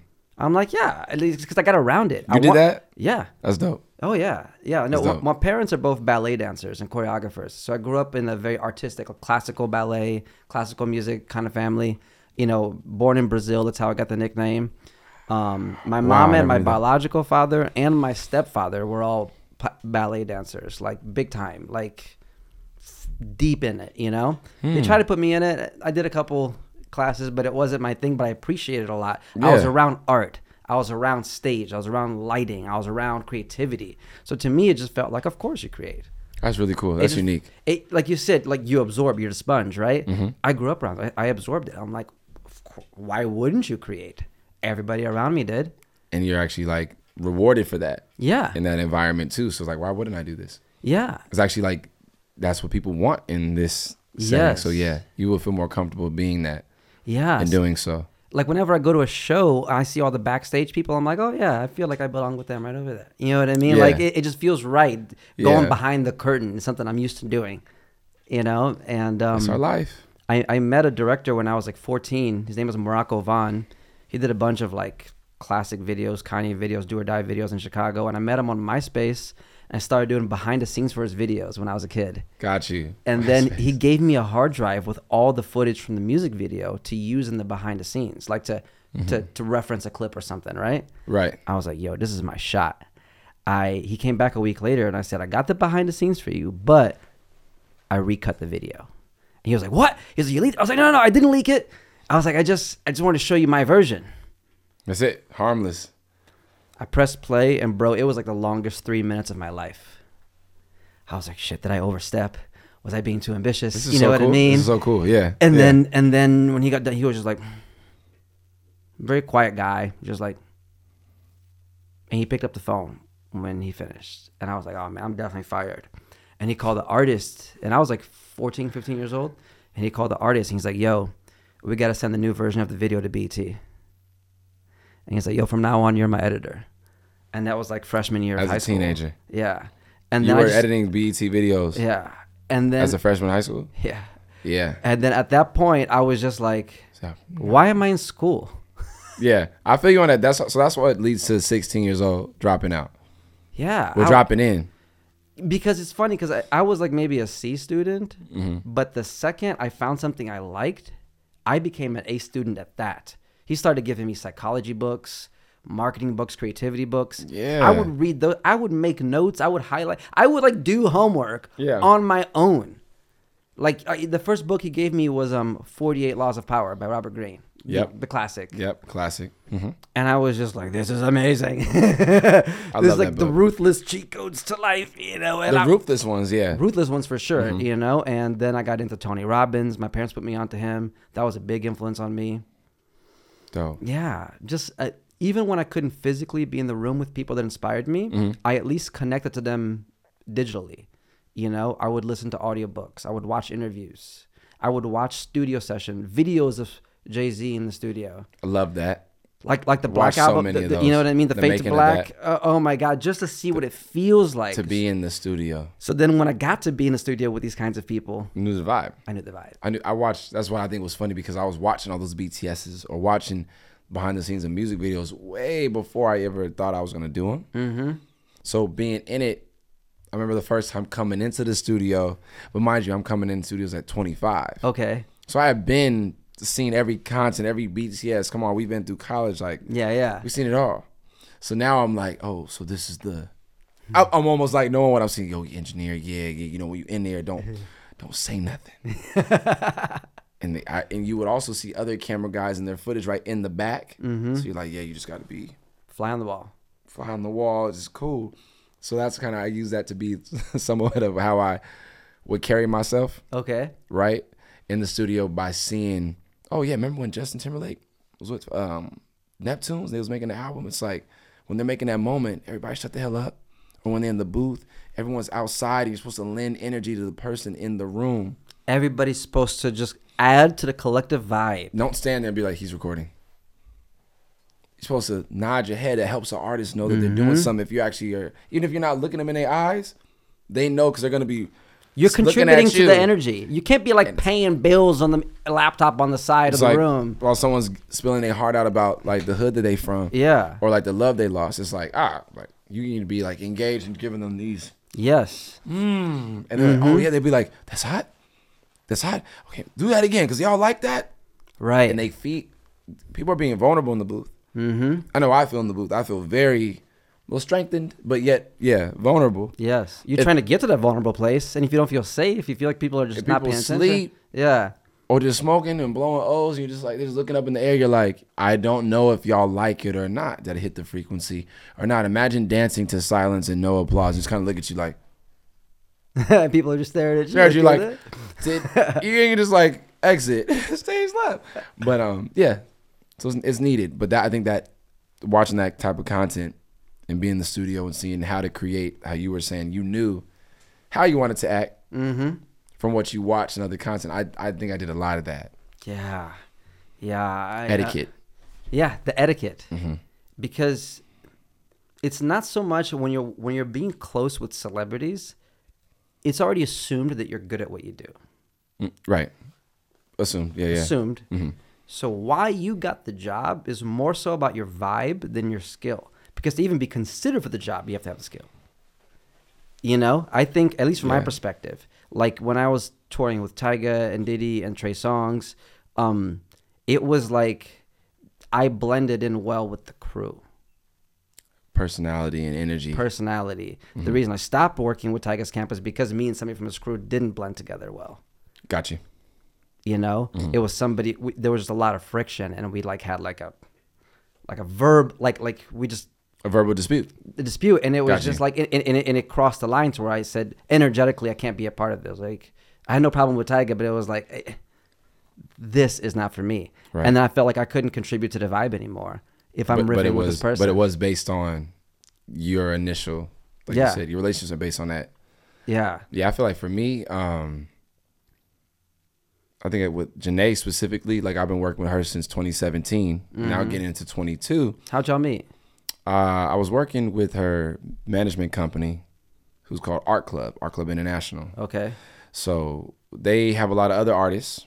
So I was doing a lot of their music videos, content, album artwork, or just literally being in the studio and kind of helping them and guide them with like, what's the overall vision for this project. Right. But doing that with like several other artists around her was the means of me getting, working up, Mortal Kombat, when you fight the next the next boss, and it's like keep like tick tick up.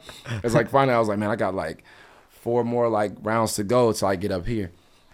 So finally I feel like I got to that point, and then her manager, I was on tour with The Weeknd at the time during the Starboy phase 2. Yeah. So how is he in person?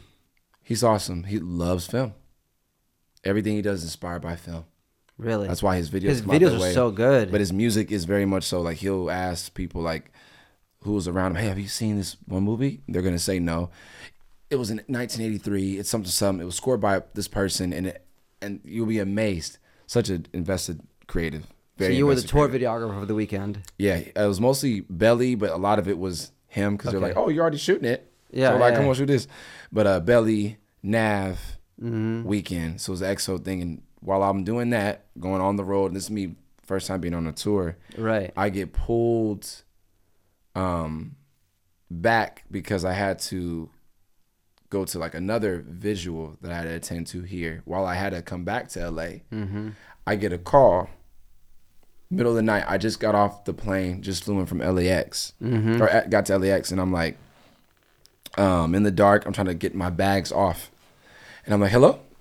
And I'm getting like, hey, what's up? What you doing? I'm like, nothing, chilling, because you always, that's what I say. And she's like, her manager was like, hey, do you think you have time to write a treatment? We have a meeting with Def Jam tomorrow, and we need to show them a treatment. I'm like, what song is it for? She's like, could you write me a treatment to Sativa? And I said, what time's the meeting? She says, 12 noon. I'm like, fire. She goes, oh, no, that's New York, because, Def Jam office in New York. So 9 a.m. I'm like, it's 10 p.m. And I just got off this flight, and I'm just trying to keep everything together, trying to unload these hard drives with all this XO shit. And I said, okay, I can do it. And I ended up like, I rolled me a blunt of some sort of Sativa. Literally, I was like, I gotta do it. Like, this is like my favorite record on the album. Yeah. And so I went in, wrote a treatment, gave it to them the next day. They ended up taking it and liking it. She loved it. Felt like it was very in tune with what it is that, she aligned herself with visually, even though it had nothing to do with weed, the treatment. I made it out of my sci-fi, anime, weirdo angle. The video has nothing to do with weed. But it was your angle. It was your perspective. It was my perspective. Like, I love androids and anime. I said, I want you to be like made or created by Ray Shrimpert, and you come out as like a ghost in the shell android from a pod, and you're really on a spaceship. And she's like, I think like this. And then come to find out we're both Pisces. Shout out to all the Pisces out there. So it's like it worked organically. Did you meet her in person? When did you first meet her in person? The first hello. First hello, I think I was invited to. Was it before this moment? Had you met her already? No, hadn't. Okay, so you wrote the treatment for. Wrote the treatment. We talked on the phone about that treatment. So you got to talk to her. Was it a FaceTime or just on the phone? Okay. Yeah, so we talked on the three with her and her manager. Then finally she said, hey, this vision was so intact, I think we should meet. So I ended up going to where she had lived at the time, got to meet the people that was actually like on her team. Yeah. And then from there, we talked within like 10 minutes of talking like, hey, so what type of photography, whatever you like. And I told her my little vision. She's like, I think there's more here than just this video. Right. And I didn't even know what a creative director was at the time. And as I leave her house, her manager calls me and she goes, I don't know what the fuck you did or what you said or what vibe y'all caught. But, and I know my girl, she's like, Janae, like a daughter to me. She wants you to be her creative director. I'm like, what does that even mean? Yeah. And so it just tumbled from there. We got the video done. It got executed how it went. It's still her most viewed video of her career by far. And it's, to me, the most special thing I had ever done personally, because it was my initiation to like the industry at a high level. Yes. So I'm happy it got executed. But that was our introduction, was doing that. And she said, man, within 3 weeks, she had me on her tour. Like, Wow. I was editing something else and I got a call saying, can you be in Detroit tomorrow? I'm like, why? She goes, Janae wants you to be on the show. She thinks maybe you could help with what's playing on the screens. Because Right. this guy making the screens background is like generic. What should be back there? Maybe we should shoot something else. Yeah, the visuals on the LED walls. But Yeah. it's like, but what do you even think? Come out to Detroit. So I get flown out the next day, a couple weeks later, out of nowhere. And I'm like, now I'm on tour. Now we're just on tour with her and Willow Smith, and I just don't know what life is. Because I had just come off of a tour. Yeah. And I'm on another one, but at a level where I'm not the background dude. You're like actually adding your taste level to the production. Yeah, I'm not shooting people on stage, putting the vision together and pointing. I'm literally standing on stage with one of my favorite artists going, do you think the screen's too small? It's like, yeah. And should we have red and amber and purple or switch that around? I'm like, honestly, I don't even know. But yeah, go for that. Yeah. Right? But no, but it was really cool. It's been cool ever since. How would you describe her as a person? A light. A living light. And she's like a sister to me now, so it's like it's like funny, annoying. Cause like we think the same way. It's like it's like, I know why you're doing that. So I totally forgive you for why you're doing that. Right. It's like I'm seeing a reflection of myself because like I get it. Or as a creative, as an artist, like I get it. So it's really funny. But she's incredible and really been a really integral part to my career, creative process, and things that I've been able to execute with her, that she's allowed me to execute with her. I've really been appreciative of it. She lets me actually go to the far extent, with my imagination that I think a lot of other artists, they might. She gives you room. Gives me room to explore. And actually be a part of the project at the oils of it, Yes. So. And if you could send a message to your 17-year-old self from the future, what would you say? That guy was really funny. He was actually funnier than I am now. I would honestly tell 17-year-old version of myself, timing is not yours. Allow everything to happen. And every little thing that you've already kind of wanted to do, you'll be able to do. So don't rush anything. Because I did a lot of rushing, thinking I didn't have time, which is acceptable. But now I can look back and it's like, I had nothing to worry about this entire time. And I could give 17-year-old me a heavy dose of reassurance that everything I thought wouldn't happen. I saw a lot of people leave early, so I thought maybe I wouldn't be able to experience certain things. There was no need to rush. What compliment would you give to your 17-year-old self? You were so much more fashionable. You look good. Babe? It's grailed now, but you were on it. But also he was in line with, because I came into high school. I came out of private school into this public high school that I went to, right? And I feel like 17-year-old me was onto something because I went from, obviously I didn't know anybody in that school system, to at the end of high school I won homecoming king. Right, so it's like I had to gain a vote of a popular vote somehow. Yeah. I didn't even know how I got it, but that energetically showed me that, dude, you're working between the lines socially, yes, academically. You're using all your talents. I won best dressed twice in a row in school. I said, you're on to something, bro. You're doing a couple of things, but like I didn't have it all the way down, but I was doing so much, and I would just say thank you to 17-year-old me for like already wanting to do so much, because I'm not trying to let him down. And even younger than him, maybe 7-year-old me, I'm not trying to let either one of those guys down, because I know how much they were trying. So I'm very appreciative to 17-year-old me for wanting so much, because I still can't not do that now. Yes, I can't let that go, because you're so annoying me, because you're sitting there like, bro, we said if like you ever got a chance to be around Pharrell or do Pharrell things, you would do that. Right. You're in the industry, you doing what? You better make a song. We love music. Can't let that down. What's something that you thought was one way when you were 17 years old that now you realize you were wrong about?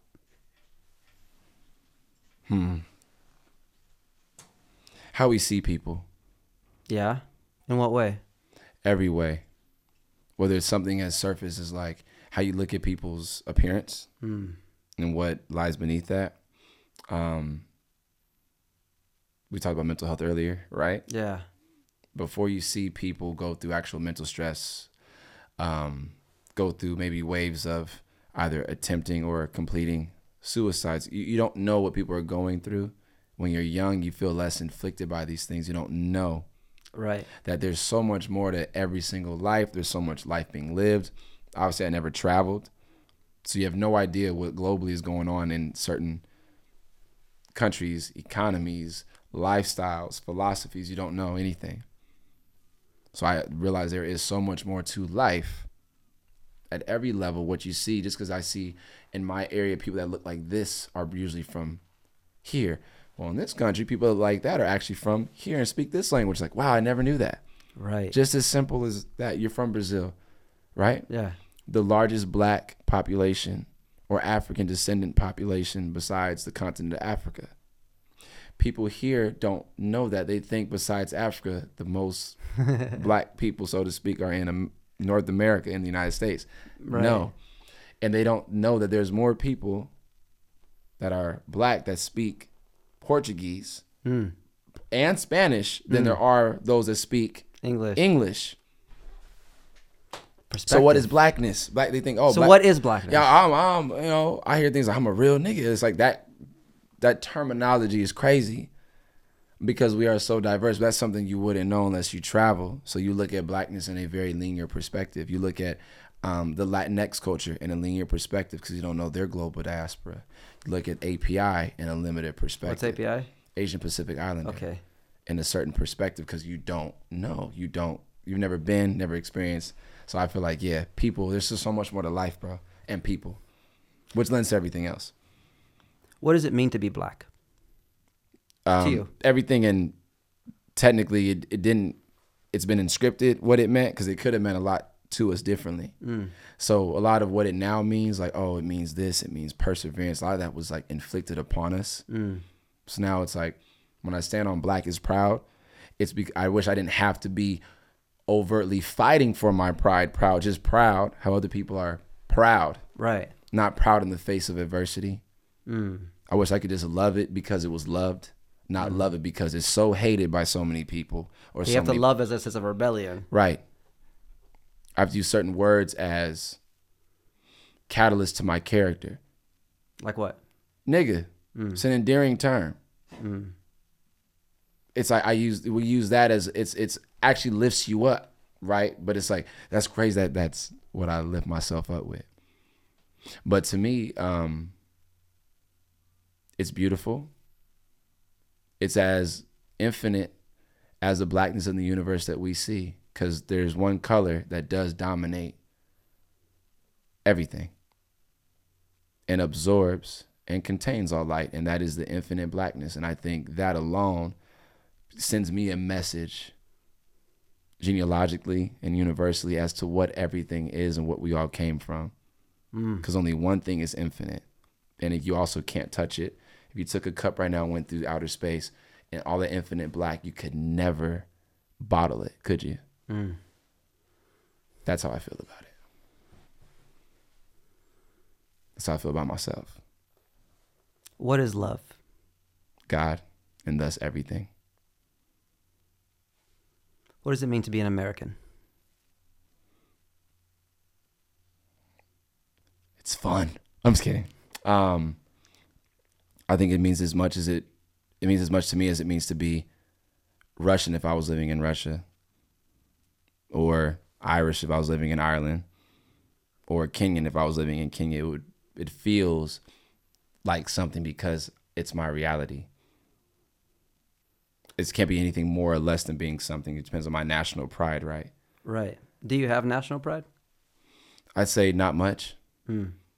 because I'm not a son of this nation. I'm a son of a world, of an ideal, of a, like we said, a universal creator. So I don't have to feel an overt amount of nationalism Yes. to a land. Yes. And then, to be quite frank, I have indigenous and African blood in me. So to be married to a concept that was perpetuated and polluted by peoples not of this place would be demeaning to those that are actually in my bloodline. Yes. To take national pride in something that was taken, I couldn't necessarily do that. It's like if you're at your mom's house and someone kicks your mom out of that house and you still have to live there. You're like, do you rock with your new tenants? You rock with you down with that? Do you represent this house? You're like, I like the house, I guess, because it's the construct and I'm in it. That's the bed, but I don't think y'all are like the greatest thing ever to come into my existence. I'd much rather have. You think of the context of how you got the house, yeah. Yeah, nope, I don't love you like this is it. Nah, that would be disrespectful to my mom, whom in which you kicked out. It's her house. But yeah, I guess I like the house because of the nostalgia. And I have to be here, but I actually don't have to be here. That's a choice as well, which is also an interesting one too. People move. We have friends that we talked to today that moved to, was it Switzerland? Yeah. They're just like, oh, we don't have to live in America. Like, we're out. There's so much world. There's so many nations. We have hundreds of countries. Like, why do you feel like that one vertical is it? And that's the reality, and that is providence or success, or like, this is freedom. Living here is like the best thing in the world. But then I also flip, and people will feel that way about their country too. Yeah. And don't think anything of us. We're not even in their reality. I went to Japan and I realized they're not thinking anything about Americans in their present everyday doings. We could be as irrelevant as when we're here. Do we think about it? No. Right. And I think, yeah, traveling is what did that most, was opening up what's really going on and how you can have a reality in a whole different place and it doesn't matter. You had a whole reality in a whole different nation in South America. That was your world. Yeah.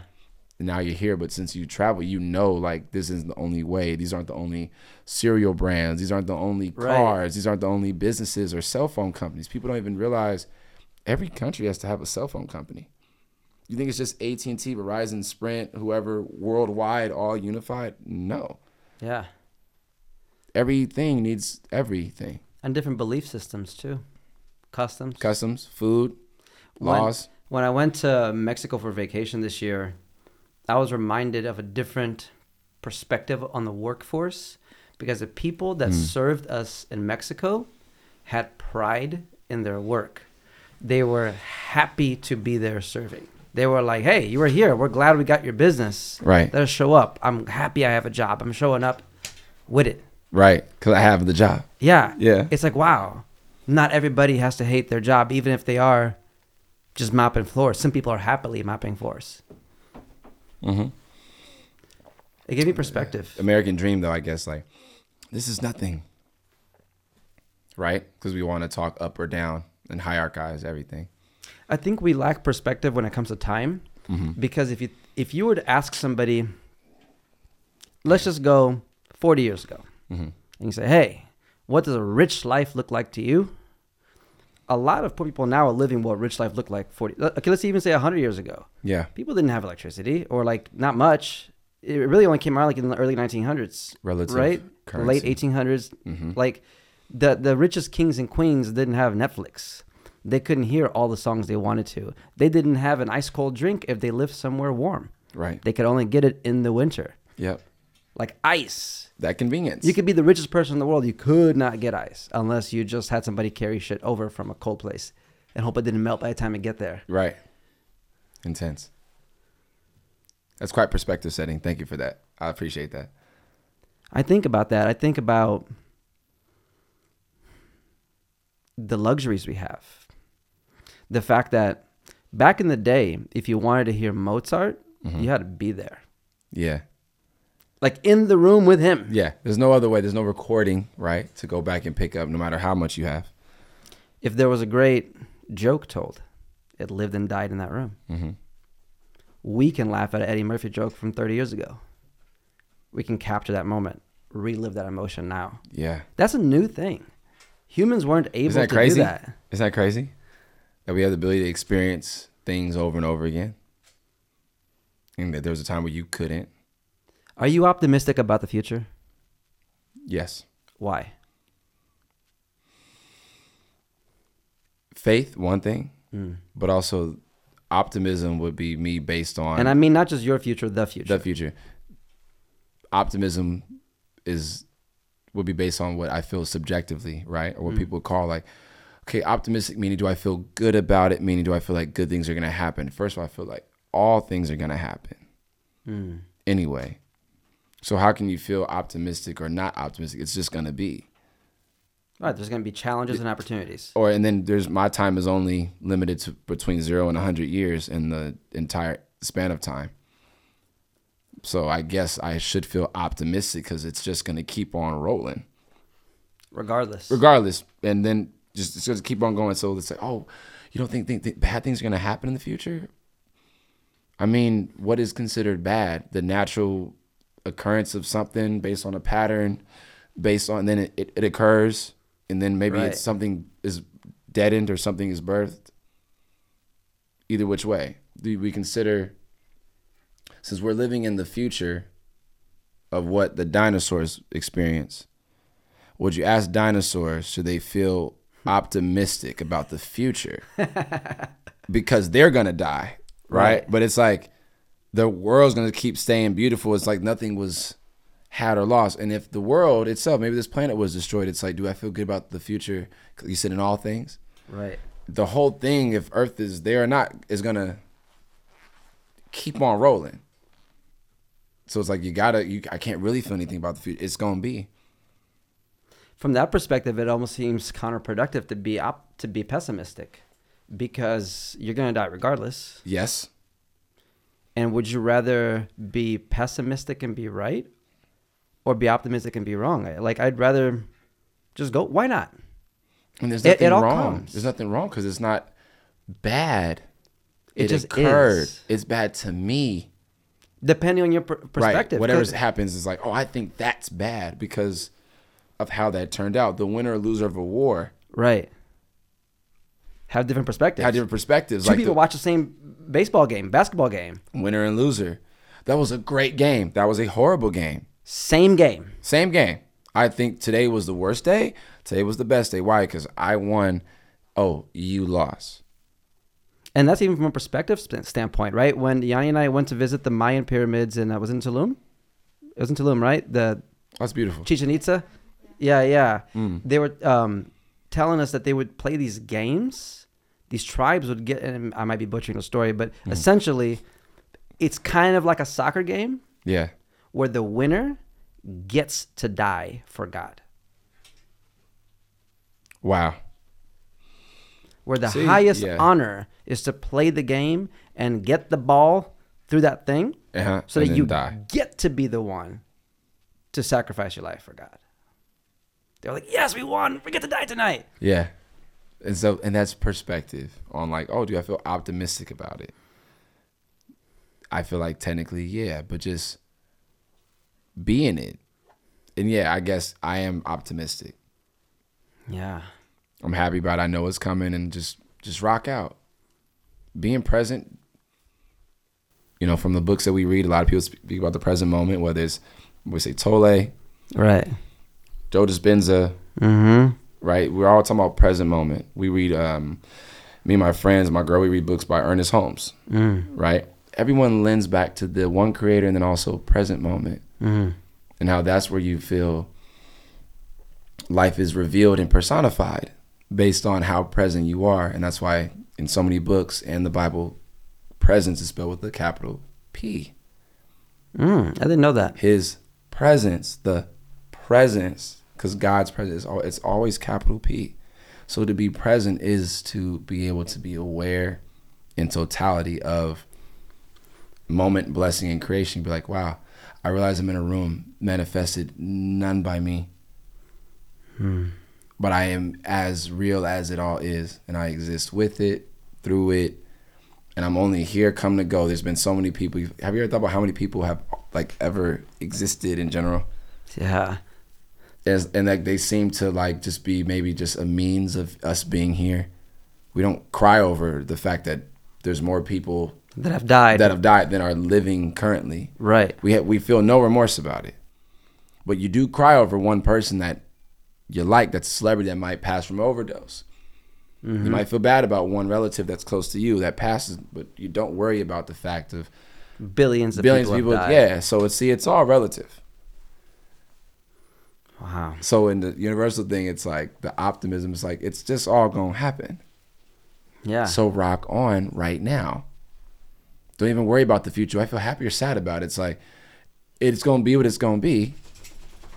So I would like to reside more so in the present. And we have an opportunity to choose too. Brazzy down. That's my doggy. Oh yes, he's like, I love the podcast. Okay, Brasilito down. Come here. Come here, buddy. He was really feeling the vibe. Dog whisperer. If all your work was deleted, mm-hmm. never to be seen again, and today was your last day, mm-hmm. but you could leave the world with one billboard, let's say, that everybody could see, what message would be on that billboard? You can do it too. That was easy. I feel that that's powerful because it could be interpreted so many different ways. Because it's true. It's all possible. You could do it too, meaning you could find the love of your life. You could fuck everything up. Mm-hmm. You could win the lottery. You could have your heart broken. It's all, you could do it too. You could exist. That's not guaranteed. What is it, like 1 in several trillion that we exist at having life? Swimming champions. You're right. You know, like, hey, we're going to get there. We're there. We're in the sea. Right? And yeah, that to me is like what I would probably say, you know, if it's like just a message. I was so crazy. I was like, oh, do I have freedom with this billboard? Can I like make it have like a video screen and play sound at the same time? Because I would go out with like, they deleted all my shit, y'all. And I'm about to get up out of here. But here's a record, a visual presentation, and it's gonna okay, good. All right, check out. You can do it too. You can do it too, though, if I could. You can do it too. You can do it too. Yes. I used to program my mind with these audio mixtapes from Jim Rohn. Are you familiar with Jim Rohn? Yeah, wow. OG. Wow. And there's this guy named Roy Smooth on Spotify that took clips from his speeches and put beats behind them and made them like hypnotic sound things. That's him really tight. From his speeches where he's like, first you have to believe in what's possible. Then you have to believe that it's possible for you. Right, and the beats would go like, and it's like, believe that it's possible for you, believe, and I would literally just hypnotize myself with that, and I'm so grateful that we have technology that was recorded from some speech from some old white guy in California in the 80s before I was born. Come on, and some house music DJ thought to blend them together, and then I'm bumping it. Right. After that guy's dead, and his speech in some ballroom in some hotel is giving me vibes and insight. Right. And inspiration. Yeah. Mm-hmm. It's beautiful, man. I'm really grateful. I'm grateful for this conversation. Me too. This has been beautiful frequency. I appreciate it. This is a good show. I like you said everything was G14 classified. Mm-hmm. Yeah. So I had no idea where we would even go, but I like and appreciate the fact the roadmap is not laid out. This conversation could be fully organic, so I'm very thankful. It's cool. Me too, man. Where can people find you? Where can they check out your projects if they want to keep up with you? Primarily, I don't really have Twitter. I do have one, but I don't use it. But I stay on Instagram, Created by Eyes, mainly. And then I have createdbyeyes.com, my website. And yeah, you guys can find me. And if you don't look for me, you'll have to see me. I'm going to be on your TV, I'm going to be on your radio or something. So either look for me or I will look for you. Thanks for coming, man. Bless you, man. This has been a beautiful conversation. Yes, bless you, man. You got everything under control. I love this place. I'm inspired right now. This is excellent. You got me going. So I was like, I didn't know. I was very honored to be on this because you've done so many things. You're very accomplished in your career, your vision, your mindset. I'm glad, obviously, we haven't met in person until this time, but I'm glad it's under these circumstances and in your program. You know, when we FaceTime for the first time, just a funny story, your boy got into an accident. I was walking my dog. You were walking, yeah. I was walking Brazzy, and I went through the parking thing, not the resident entrance. It came down on you. And the lift gate. The lift gate slammed. We were FaceTiming, and it just hit me in the head. I just collapsed to the ground. And I'm like, Brazil. You're like, oh, man. I'm like, and all I saw was your face. Literally, the screen was like here, and you know, you're like, it's that perspective of looking down. So you went like, yeah. And I was like, and he said, bro, I don't know how that happened. He stayed on the phone with me until I got home to make sure I didn't have a concussion. He was like, I won't hang up until you get home. I couldn't hang up because I have a irrational fear. One of them, as with someone else in this room, it's sharks. Number 2. It's what, lift gates? It's like things like lift gates. You know, you walk under something, it'd be like, you gonna come down, you son of a... And like, I still feel traumatized by it. Every time I drive by it, my head rings a little bit. I'm like, oh. Dun, dun, dun. Dun, dun. Or it's kind of like this place where you like, John Cena, like...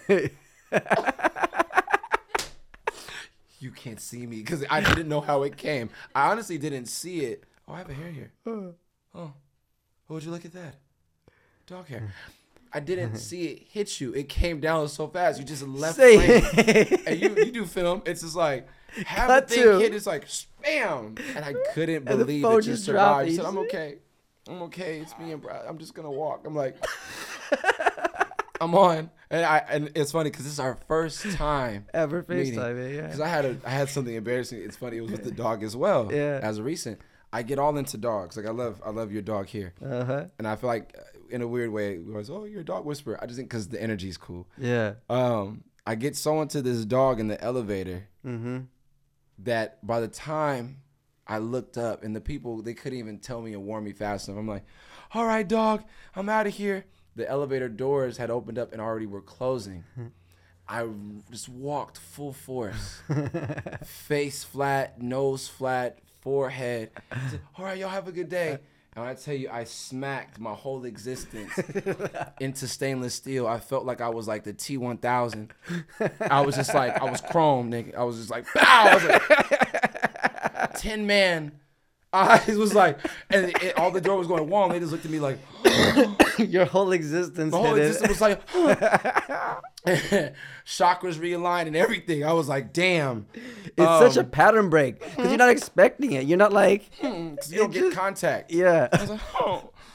And immediately I walked and I felt, and I didn't look back and they said, are you okay? I said, yep, I can't even look at you in your eye right now.